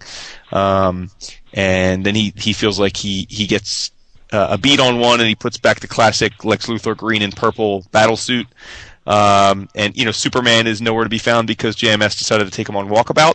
Jesus. So, make that what you will. Not happy about that. Yeah. So no, it was groovy. I think I'm going to stick with it, at least for give Paul the chance for the first arc. It was I was not planning on reading it because I'm not typically an action reader, but that first issue has definitely roped me in. So I got to tip the cap to DC. They're doing some pretty decent stuff that have got me back for more. So. Well, you said Batman Jesus. I was going to say, wouldn't that be a cool character, Batman Jesus? That would be awesome. Pearson's got him probably coming in the Return of Bruce Wayne -- 5, the way he's nice. Hey, but that has been awesome. So just shut it. Isn't but the artwork has been a little inconsistent. I think. Action 890. 890, just for the show notes. Yeah. I'd like to know. Isn't that Lex's modus operandi forever? Is that whole possession thing where the whole rivalry between him and Superman, that's born out of envy. I mean, Lex wanted that's why he was picked to be an Orange Lantern. Right. Yeah. He just wanted all the love and the accolades everybody dumped on Superman. He wanted them for himself. Yeah, that's why he hates him. It's all greed. It's all out of greed. Yep. Yeah, I think envy. A little bit of greed too, but more envy, right? Isn't that what the Orange Lanterns were? Envy? Avarice. Yeah. Greed. Okay. It fits. Yeah. Nice. Envy, greed. Yeah. Which was. Yeah, I totally agree. Hey, there's something that we have not talked about that I think has been demanded by the forum. Awesome. We're gonna talk Avengers. No. We're gonna talk about a good comic. Time's broken. It's broken. Time is broken. It's broken. Jesus, that was crazy. Go ahead. It's just if everyone has gotten it and read it, have we all gotten Sea Bear and Grizzly Shark yet? I got it today. Oh, it's on my You didn't read stack. it yet? No, but you know what? We can put off for a week. No. Let me just be one little bit superficial. I was thrilled when I opened the book and I saw it was in black and white. I was thrilled. Yeah. Oh, yeah, that's awesome. Jason, did you read it yet? Did you order it? I did. Yes, I did. Mm-hmm. Oh. Well, you guys talk about it because I want to. I just want to ask. No, Chris, I don't want. I want to be just spoil it because I'm between the two. Which was your favorite story?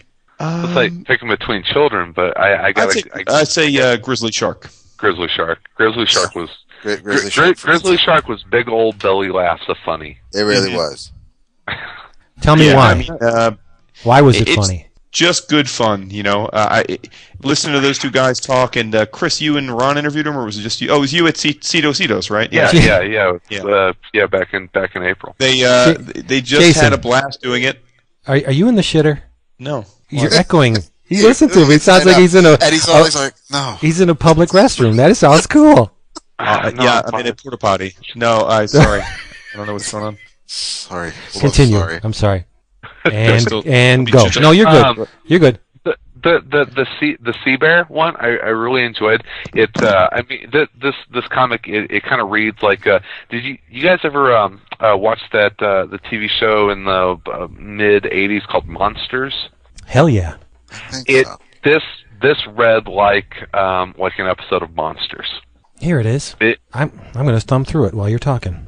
It just kind of had that offbeat kind of kooky monster humor, and it was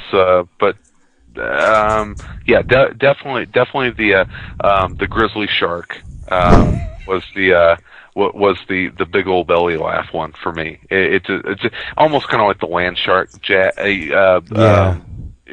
It kind of had that. It kind of had that just like silly over the top humor to it. But Jason, you? Is he still there? Yeah, I'm here. Sorry, I was just trying to reset, see if I could. Does it sound better? Yes, it sounds much better. Okay.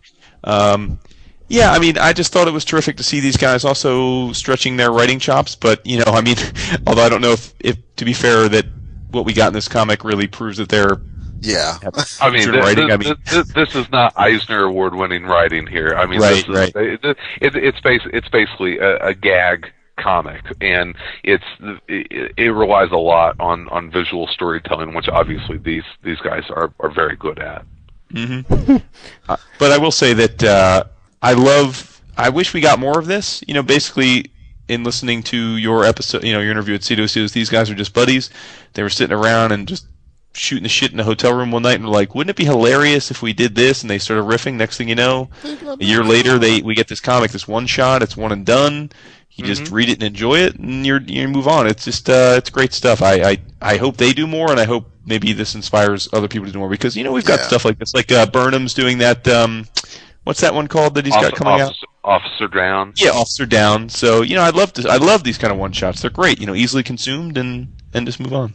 Yeah. And bless you, Image. And by the way, I don't even know if we mentioned it's Jason Howard, who is the artist for Astounding Wolfman, and Ryan Otley, the artist for Invincible. Yep. That wrote and drew this, and this is crazy. It's funny.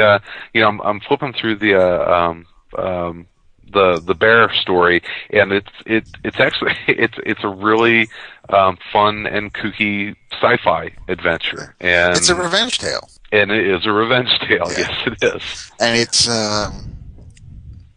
it's the ideas, the concepts. I mean, aside from they get mixed up, just the character as far as Pete goes, and where Pete comes from, and what he can do.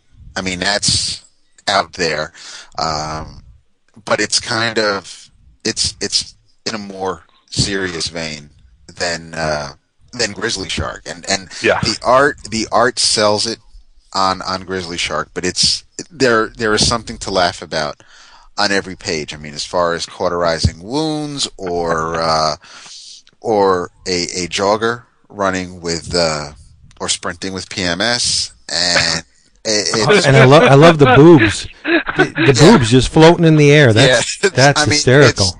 And the rednecks that are going to hunt this thing down. It's fantastic. I'd love to see more Grizzly Shark. Definitely. I would like to see a whole line of They Got Mixed Up, and even if it's not from Ryan and Jason, just have other artists, and I'm just run with the idea. Just period. I'm just looking at this panel with this fucking shark who's hiding in the bushes going grrr. Yeah. It's not Jabberjaw. I wonder who lettered this. I think the lettering is great. I think they might have done it themselves. I really think everything might have been done. I'm pretty sure they did everything in the book other than the Gray Tones by Cliff Rathburn. Exactly. Rathburn did the one, and then I think other than that, just Kirkman wrote the prose intro, and then they did everything else. He was only committed to the front. Lettering really gives it an air of immediacy. It's nice. If there's a Ryan Otley page for me to ever buy out there, it is this one of the shark jumping out of these bushes, going after the dad with his son, who many pages earlier had been bitten in half but is still alive. And oh man, this is good stuff.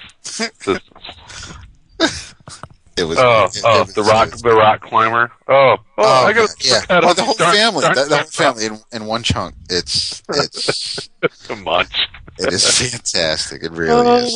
It's fun. They got mixed up. This is the over the top episode of 11 O'Clock Comics, I guess. This is crazy. That's all right. Hey man, it's comics. There's no budget. You can go over the top. I'm glad that it wasn't printed in color, because they would have used a lot of red. A lot of red. They definitely would have used a lot of red. It's neat seeing it in black and white. And aside from and before anybody gets carried away, because the retail it's $4.99. This was the first, the inaugural winner of the 11 O'Clock Comic of the Month. So through DCBS there was a discount. Aside it's chunky. from it is chunky because I think each story was 24 pages. And aside from Ryan and Jason telling you what their day jobs are, as far as, like Chris mentioned, what they work on monthly, there are no ads in this book. I mean, it's cover to cover, straight up, just over the top. They got mixed up, fun, and it's. I recommend that. I think it's. I mean, it's not for kids, but it's.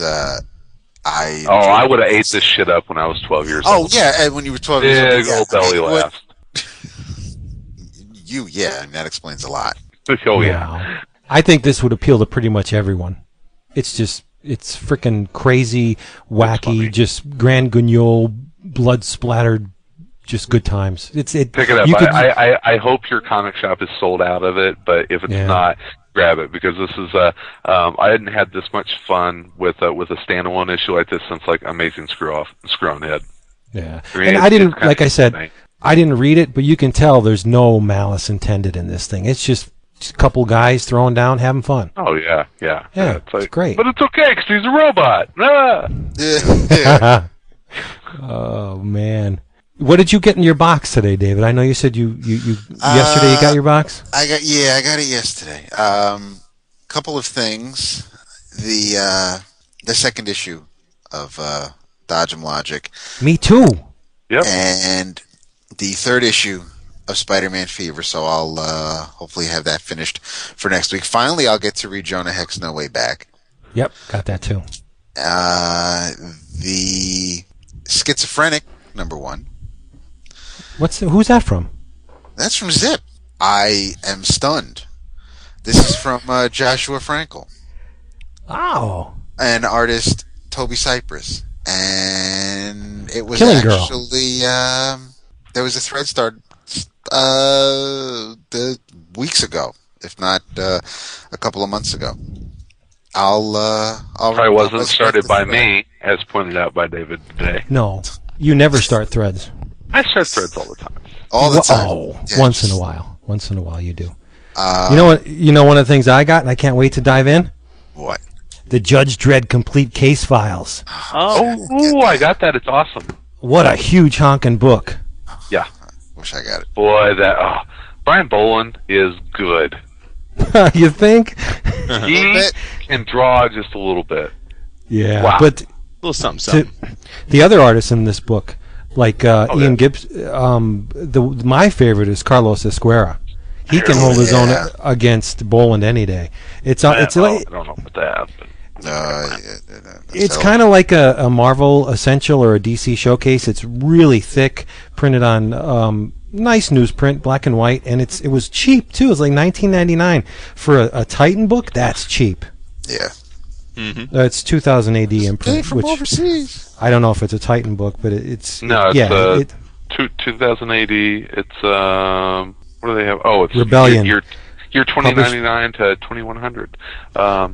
It's published by Rebellion, Riverside House, Onsey Mead, Oxford, and then a bunch of gibberish after that. So yeah, it's an import, but it's a cheap, nicely priced import. Can't wait. Yeah, and it's I have not read a whole lot of Judge Dredd in my life. Wow. He is the law. I've never I don't know if you read heard. Well, don't start by watching the movie. Oh, please don't. No. Don't worry. Avoid Don't the worry. movie like the plague. I've seen the movie, so I'm it's sorry. but I believe me. As a relatively educated comic book fan, I understand that there's a difference between the comics and the movies. But yeah, I read through. It's as I needed. This will kind of explain it. As I needed something a little bit more lighthearted to read while I was reading Crossed, I was reading some of the case files. And I mean, it's very British. I've read a lot of the Doctor Who Weekly stuff, and you can tell that a lot of the same folks that were working on Dredd were working on the Doctor Who Weekly stuff. That's the truth. Yep. Mm-hmm. Yep. Kind of the same vein. It's kind of that same 1970s British sci-fi sensibility to it, but fun, very cool. Yeah, legendary actually. I mean that one strip spawned a whole industry with the whole 2000 AD stuff, and it's everything doesn't begin and end with 2000 AD like some people claim, but it is one of those. No, it's one of those books that you really need to read. Yeah. Because it does have a place in comic book history. A lot of legendary characters came out of there.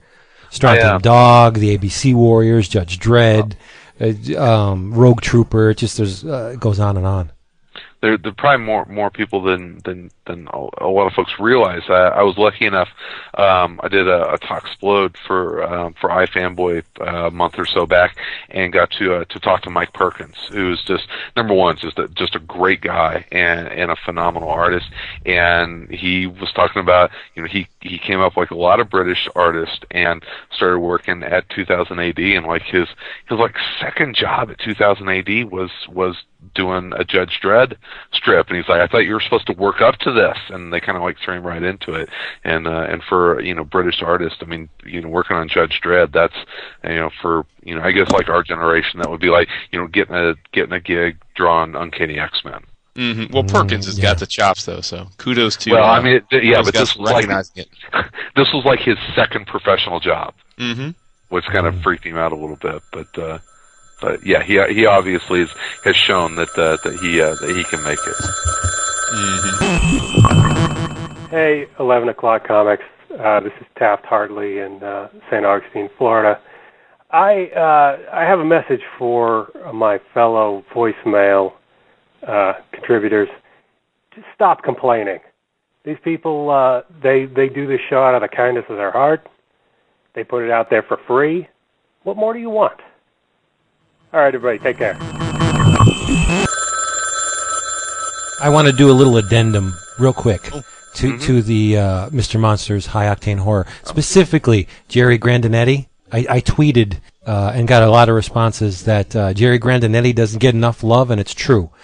Because once he worked his way out of the shadow of Will Eisner, he got a job at DC on the war books, but it wasn't really until he landed at Warren where he switched gears and adopted this Harvey Kurtzman-esque, just wacky, wild, expressionistic style. And if you're keeping up on the Dark Horse Eerie and Creepy archives, you can see Jerry Grandenetti's style in those books. It's fantastic, and it's unlike anything else in the book. If you're familiar with Harvey Kurtzman, you know, big, bold strokes, very immediate drawing, almost gestural, just putting the figures down and getting it done, telling a great story. Jerry Grandenetti needs more love. You need to just research Grandenetti's work, and you'll see the guy was friggin' fantastic. And you don't hear the name very often, and that's a crime. Because he was great. I mean, he could draw super realistic like Will Eisner, and then he can take it in a completely different direction and do this groundbreaking, just gestural horror style that worked as well as the realistic style. So, Grandenetti, look it up. Great artist. Yay. That's cool. just what I just wanted to add that, because I would feel remiss if I did not. I wanted to add Banimon. Book 1 Yes! 3. Oh my God! I got that today in the... Oh, did you read it? Not yet. Not yet. Does it not look I can't stop amazing? It's Yes. It's iconic. You know what it reminds me what of? was that? Have you ever... Banimon. By whom, David? I forgot the guy's name. It is the story and art by Boris Savic. Or Savage? Savic. Have you ever seen Hero 108? I But think it's from March on... 2007. Yeah, This is it's not a new book, but... Right. He's tied into the whole Glyos figure mythology machine, and yeah, I guess he had this in the can for a while and decided to solicit it through Diamond for whatever reason, obviously to sell it. And I was totally unaware of it, and it was cheap. It was $250, I think, the cover price, and with the discount, Yes. it came to like $1.50 or $1.75 for the issue. I said, "What the hell?" I opened it up. Oh, it's stunning! It's so different. Yeah, It's really neat. Yeah, but it looks like Hero 108. If anyone's familiar with that cartoon, it's done kind of in a copacetic style to that. It's these little creatures, but it's printed in different color inks, right? Yeah. There's a lot of red in it and black. Reds and blacks and pinkish. But yeah, I don't want to talk about it without reading it because same here. We'll try to read it for next week. Because when I open up stuff from DCBS, I flip through the books and not the back half of the books. I just like to look and see what's on the horizon for me. Yes. I picked up that Banimon. I was stunned, David. Yeah. I thank you for posting it on the forum, so I was aware of it. Yep. Almost looks German expressionistic. It does have a European feel. The thing that I was kind of surprised because I forgot I ordered that. That's another reason why I enjoy monthly shipping. It kills me because after I open the box, I'm like, oh crap, did I order the next one or two issues of this book since I forgot I ordered this? But after you go a few weeks without receiving a shipment, and then you open it up and you're like, holy crap, there's the first because of the Poison Ivy story in it, the first Joker's Asylum from last year. The trade came out for that. I ordered that for Renee, so that was in the box. A couple of Archies were in there, but one thing that put a big smile on my face was Volume 1 of the Peter Porker the Spectacular Spider-Ham collection. And these are issues again that I had, and this is about the size, maybe a little smaller than the Free Comic Book Day offerings from Marvel. It's bigger than the Marvel Adventures Digests that they put out as the collections of Fantastic Four and Spider-Man. Like that Wolverine hardcover. Oh, you're all crackly then. Yeah, I think you're right. Like that Wolverine hardcover, you're right. But I had I had these Marvel Tales issues. I remember Goose Rider. This is another walk down memory lane, and Steve Mellon artwork and the Armstrong and Delbo art, and it's a funny joke that hung around just a tad too long, but when it was good, it was great. Yeah, I agree. I love my DCBS box. I love you, comic box. And there was another issue that the second issue of a comic that I read the first issue of that I'm not going to say anything about tonight because I want to read the second issue to see if my opinion of it changes. Well, what's the issue? So you don't have to say what your opinion is. Just what's I know. iZombie. Oh, okay. I've heard such differing opinions on that book. So I mean, we'll save it. A very popular opinion I've heard is loved the art, did not like the story. So I really liked the first issue. I cooled on the second issue a little bit, but looking forward to seeing where things go. But that's if you have a dissenting opinion, you're not the first. But no, I've seen it from people on our forum and from people not on our forum and or on Twitter and the like. So I'm giving Roberson the benefit of the doubt because I haven't read anything by him before. Is Cinderella to be able to right? And I remember the preview in one of the, I think maybe in an issue of Madame Xanadu, and those few pages had piqued my interest, and I like the story. As far as the art, I've definitely seen better from Allred, but there are a couple of the little nitpicky really from that I want to kind of talk about, but I'll wait until I read the second issue to see if that continues or if wow, I thought Allred's art in it was fucking awesome. Especially the first issue in particular. Even his not so great are still going to be better than some people's best offerings. So it's when looking at Allred's catalog, this isn't the best I've seen from him. But that's not to say that, oh my God, this is, get this out of my face. I would never say that about his work. Right. I finally got around to reading the first issue of Captain Swing and the Electrical Pirates of Cindery Island. I know. Oh, okay, yeah, I'm waiting for the trade on that. It looked cool, but I figured I didn't know if it would come out regularly, so I'd wait to get the TPB. Yeah, it's part history lesson for me because I have no knowledge of England from this period. It takes place in London in 1830. And it goes into Sir Robert Peel and the bobbies he inspired and the London Metropolitan Police. And it's almost a pre-electrical period of history because they're just on the cusp of the Industrial Revolution. But not there yet. But not there yet. And someone shows up in a flying electrostatic rowboat. It's so cool. Yeah. And,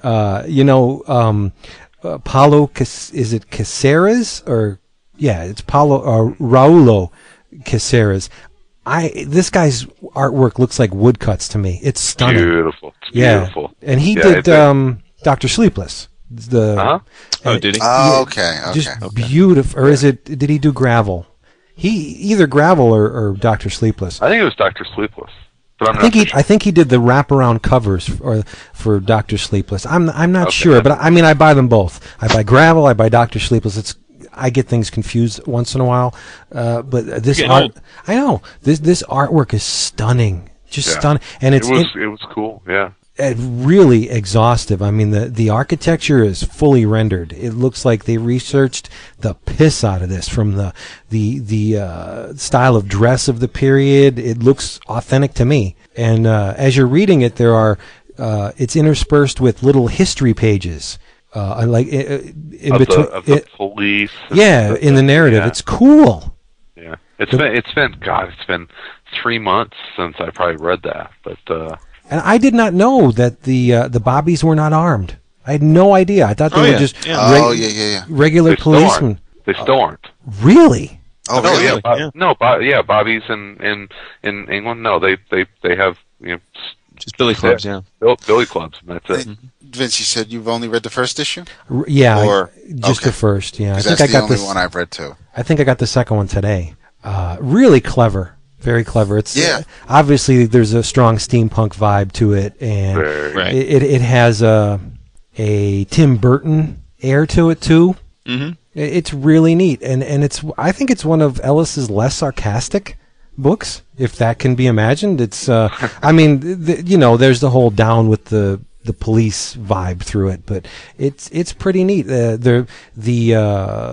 Who's the organization that's at odds with the Bobbies? That the what are they called? The something Street Runners? The Serrano de Balzacs. No, but there's the Bow Street Runners.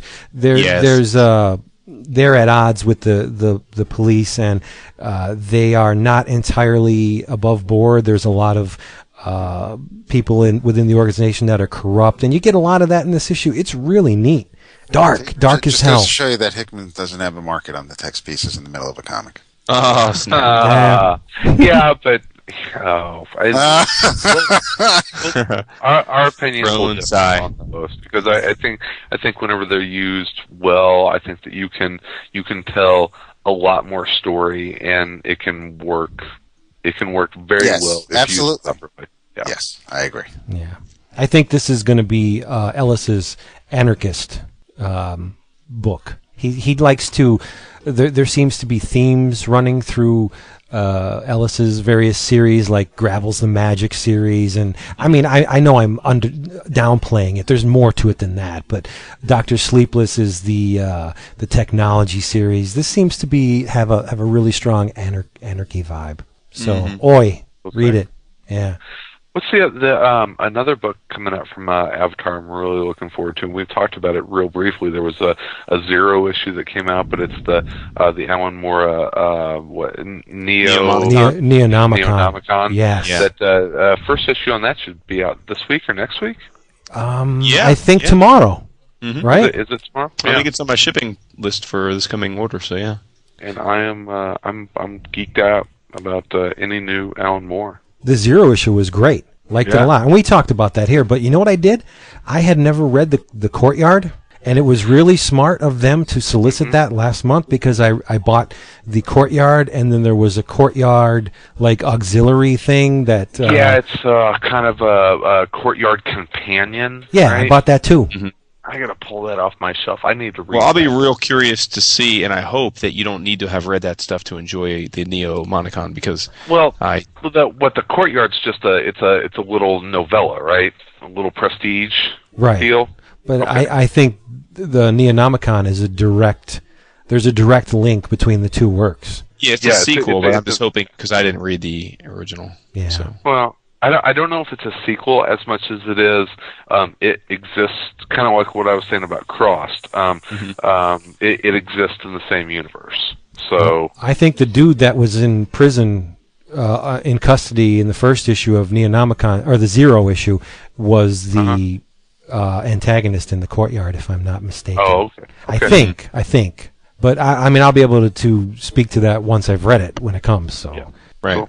A lot of not reading shit this episode. We got to get off this. I know, right? Well, real quick Marvel shout out. Not too in depth. Did any of you guys read Young Allies? No, not yet. Chris did. I have not yet. I've not read it yet. You know, it's funny when and it's from Sean and McKeever. It's funny because when I talked to McKeever about this at Cedos, I congratulated him on the announcement in the upcoming book. He was kind of bummed because it was being solicited and released the same week as like Avengers Academy or Avengers Academy. Yeah, and at the time I said, dude, I mean, that doesn't matter, but it probably mattered. Just in terms of like sales and pub for it. But it's actually a shame because, McKeever is really, really good at writing teenage dialogue. He's very good at that. And this had the kind of witty repartee and natural flow that is evocative of, Runaways when it was really great, and, Spidey when it's really good. And I just enjoyed the hell out of it. I thought it was terrific. In fact, I liked it. I enjoyed New Avengers Academy fine, but I like this tremendously more. Wow. Oh, okay. I tell you what, and you just mentioned it. Boy, if there was a book I'd like to see Sean write, Runaways. Well, this is basically sort of his take, his Runaways. You know what I mean? This is. Yeah, but boy, if they were looking for someone to grab a hold of that franchise and own that book for a while, Sean would be a perfect perfect writer for Runaways. Well, dude, all I know is it's great having Gravity back. I mean, he was. I know he was kind of around with the initiative, but Gravity's one of the main characters in the team. Firestar's being set up to be the leader because she's older. She's grad student at Empire State University, and she's setting up to be the mentor for the team.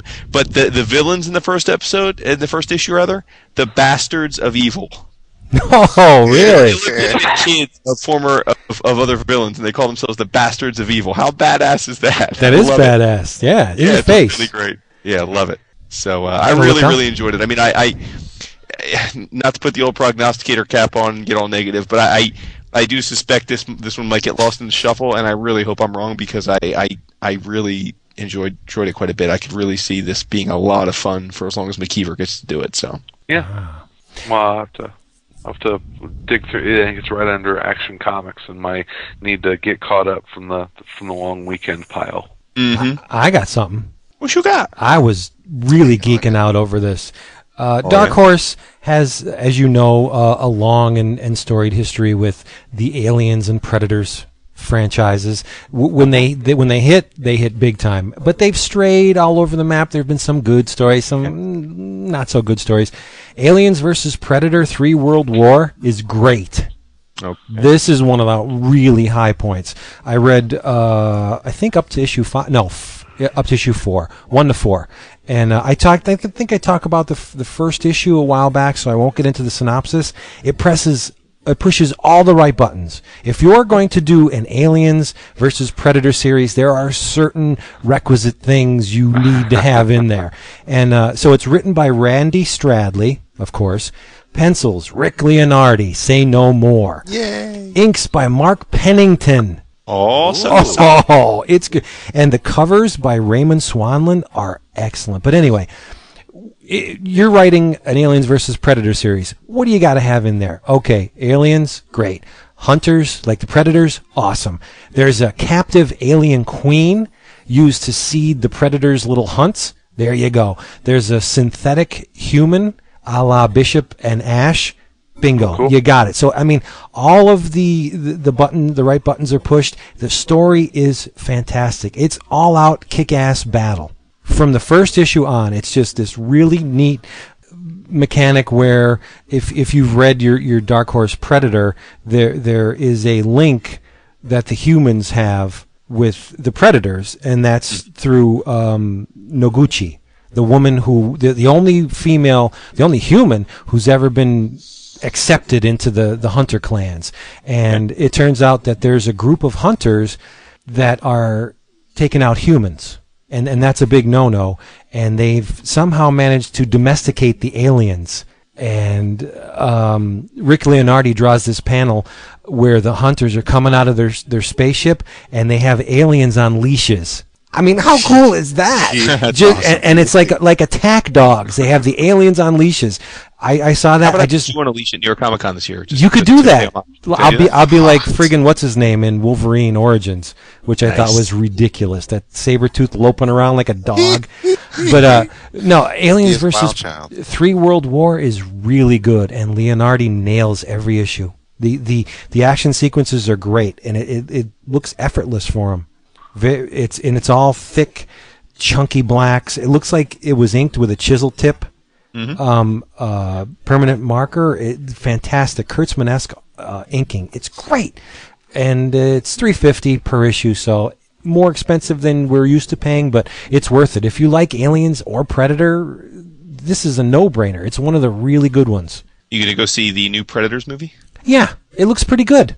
It really does. There's actually a lot of good actors and actresses. I'm really not sure if that means their careers are on the downslope or this movie is actually going to be good. I don't know. I didn't like the last couple AVP movies. They're kind of lacking.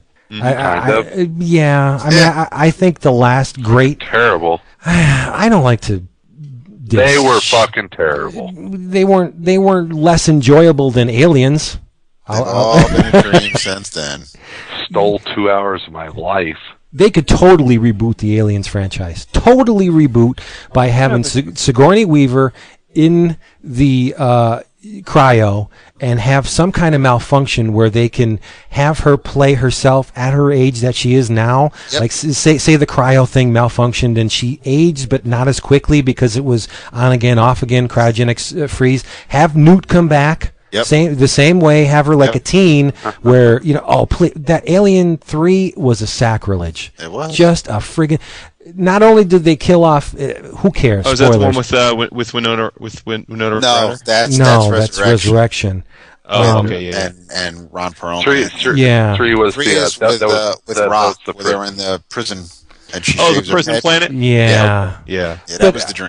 Not only are you going to She kill had off... the whole Christ-like falling into the... Yeah. Stupid. But it's kind of like Schwarzenegger going down in the lava and doing the old thumbs up. Thumbs up. Yeah, F you. But Yep. just to have Newt and Hicks die, that alone was bad, but do we have to hear the kid's ribs crack in the autopsy? Please. Yeah. Oh, horrible freaking movie. And I know there's people that like it, but not good. But yeah, Aliens versus Predator, 3 World War. It's really hot. Wait for the trade.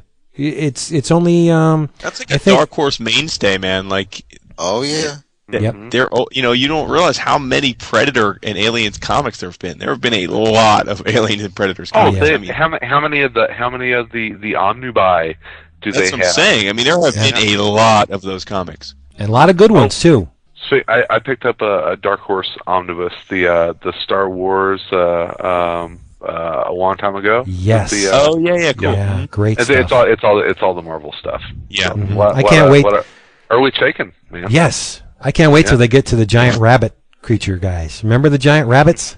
That was great Star Wars. I don't care. Yeah. Simonson had a hand in that shit towards the end Hey too. Vince, did you see the Carmine Infantino. this week? Carmine this month, Infantino, There's absolutely. a Microverse mini starting in Marvel. I know, but it's tied to not Scar. It's tied to Son of Hulk somehow. Yeah, but and you I love haven't. it. I do, but I haven't been up on my Son of Hulk in a long time. I have the issues. I haven't gotten around to read them, so I think I'm going to wait for the trade on the Microverse miniseries. I'm going to definitely get the premiere hardcover because it'll be coming out. But I love the idea of going back to the Microverse. It's awesome. Yeah, and it's it's the characters that Marvel owns. It's Commander Rand, Right. Marionette, and Marionette. Bug. Right. There won't be any Croyer. There won't be any no Baron Karza. Karza. No. Barzee. Yeah. So I mean, I would rather have the 3 than none at all. Totally. Yeah. Especially if she's wearing the same outfit. She's not. She's not. show. Hush. Yeah. Wasn't that Marvel's first no ads book? Micronauts? I don't know. They've been there a When while. Speaking of like Towards with the X-Men, remember X-Men versus Micronauts? Hell yeah. Yes. Oh, yeah. Jackson Of Dice. course. Oh, it's good shit, man. Love that series. You know this. You know it. Oh, man. All right. Well, again, we're done. This yeah. We talked about a lot of different This stuff. flew by. This enjoyable, hopefully, episode of 11 O'Clock Comics has been sponsored by Discount Comic Book Service, dcbservice.com. Check them out for huge, amazing discounts on your favorite comics and collectibles. They carry a nice assortment of picture box and Steve Ditko books too. And thank you, Zach, for tweeting that there's a new Ditko book on this month's order form. If you're into the Ditko stuff, there's new stuff on this order form. Investigate. So, and it's supposed to be super secret. I can't wait to see it. So thank you, dcbservice.com. In your travels, read The Darkness, because it's good. Number 85. Absolutely. Yeah. The third trade of Hester's run just came out. Mm-hmm. So, And yeah. David will be pleased to know, and he probably already does, because there's a 2-part story, and I think it's 81 and 82. That's Hester and Parks. Ooh, really? Wow, what was that? You sound like that alien in the cup, the Star Trek coffee cup alien. It's like a triple having an orgasm. Yeah, boy. Yep. Dig into some web comics, and a great place to start is 11 o'clock for Michael Schwartz and his series Oceanverse, which you can find at oceanverse.com. .com, which there is apparently a big two-part story coming out on Monday. So dig you into some Oceanverse. Do it. Speaking of, I have a couple of Oceanverse issues from my DCBX box yesterday. Read Atlas. Mm-hmm. Read Atlas. Truer words were never spoken. You gotta read Atlas. Yeah, and for me, read Young Allies, please, because I feel like this is the next in a sadly long list of books that need to be canceled until they inevitably get canceled. Series? That sucks. And if you want to find out how really awesome Sean is at writing teenage dialogue, you should go find the definitive The Waiting Place. Yeah. Oh, yeah. Because Norton's in there, too. And not Titans. Yeah, Norton. And, yeah, that's good stuff. Norton. I bet you he hates that. He hates that. Norton. Boom. All right. Thank you very much. We'll be back next week with more stuff. See ya. Say bye-bye. Bye-bye. The time stream is broken. What? It's broken. It's just broken. Lions in the jungle. Jungle's in a cage. Trouble.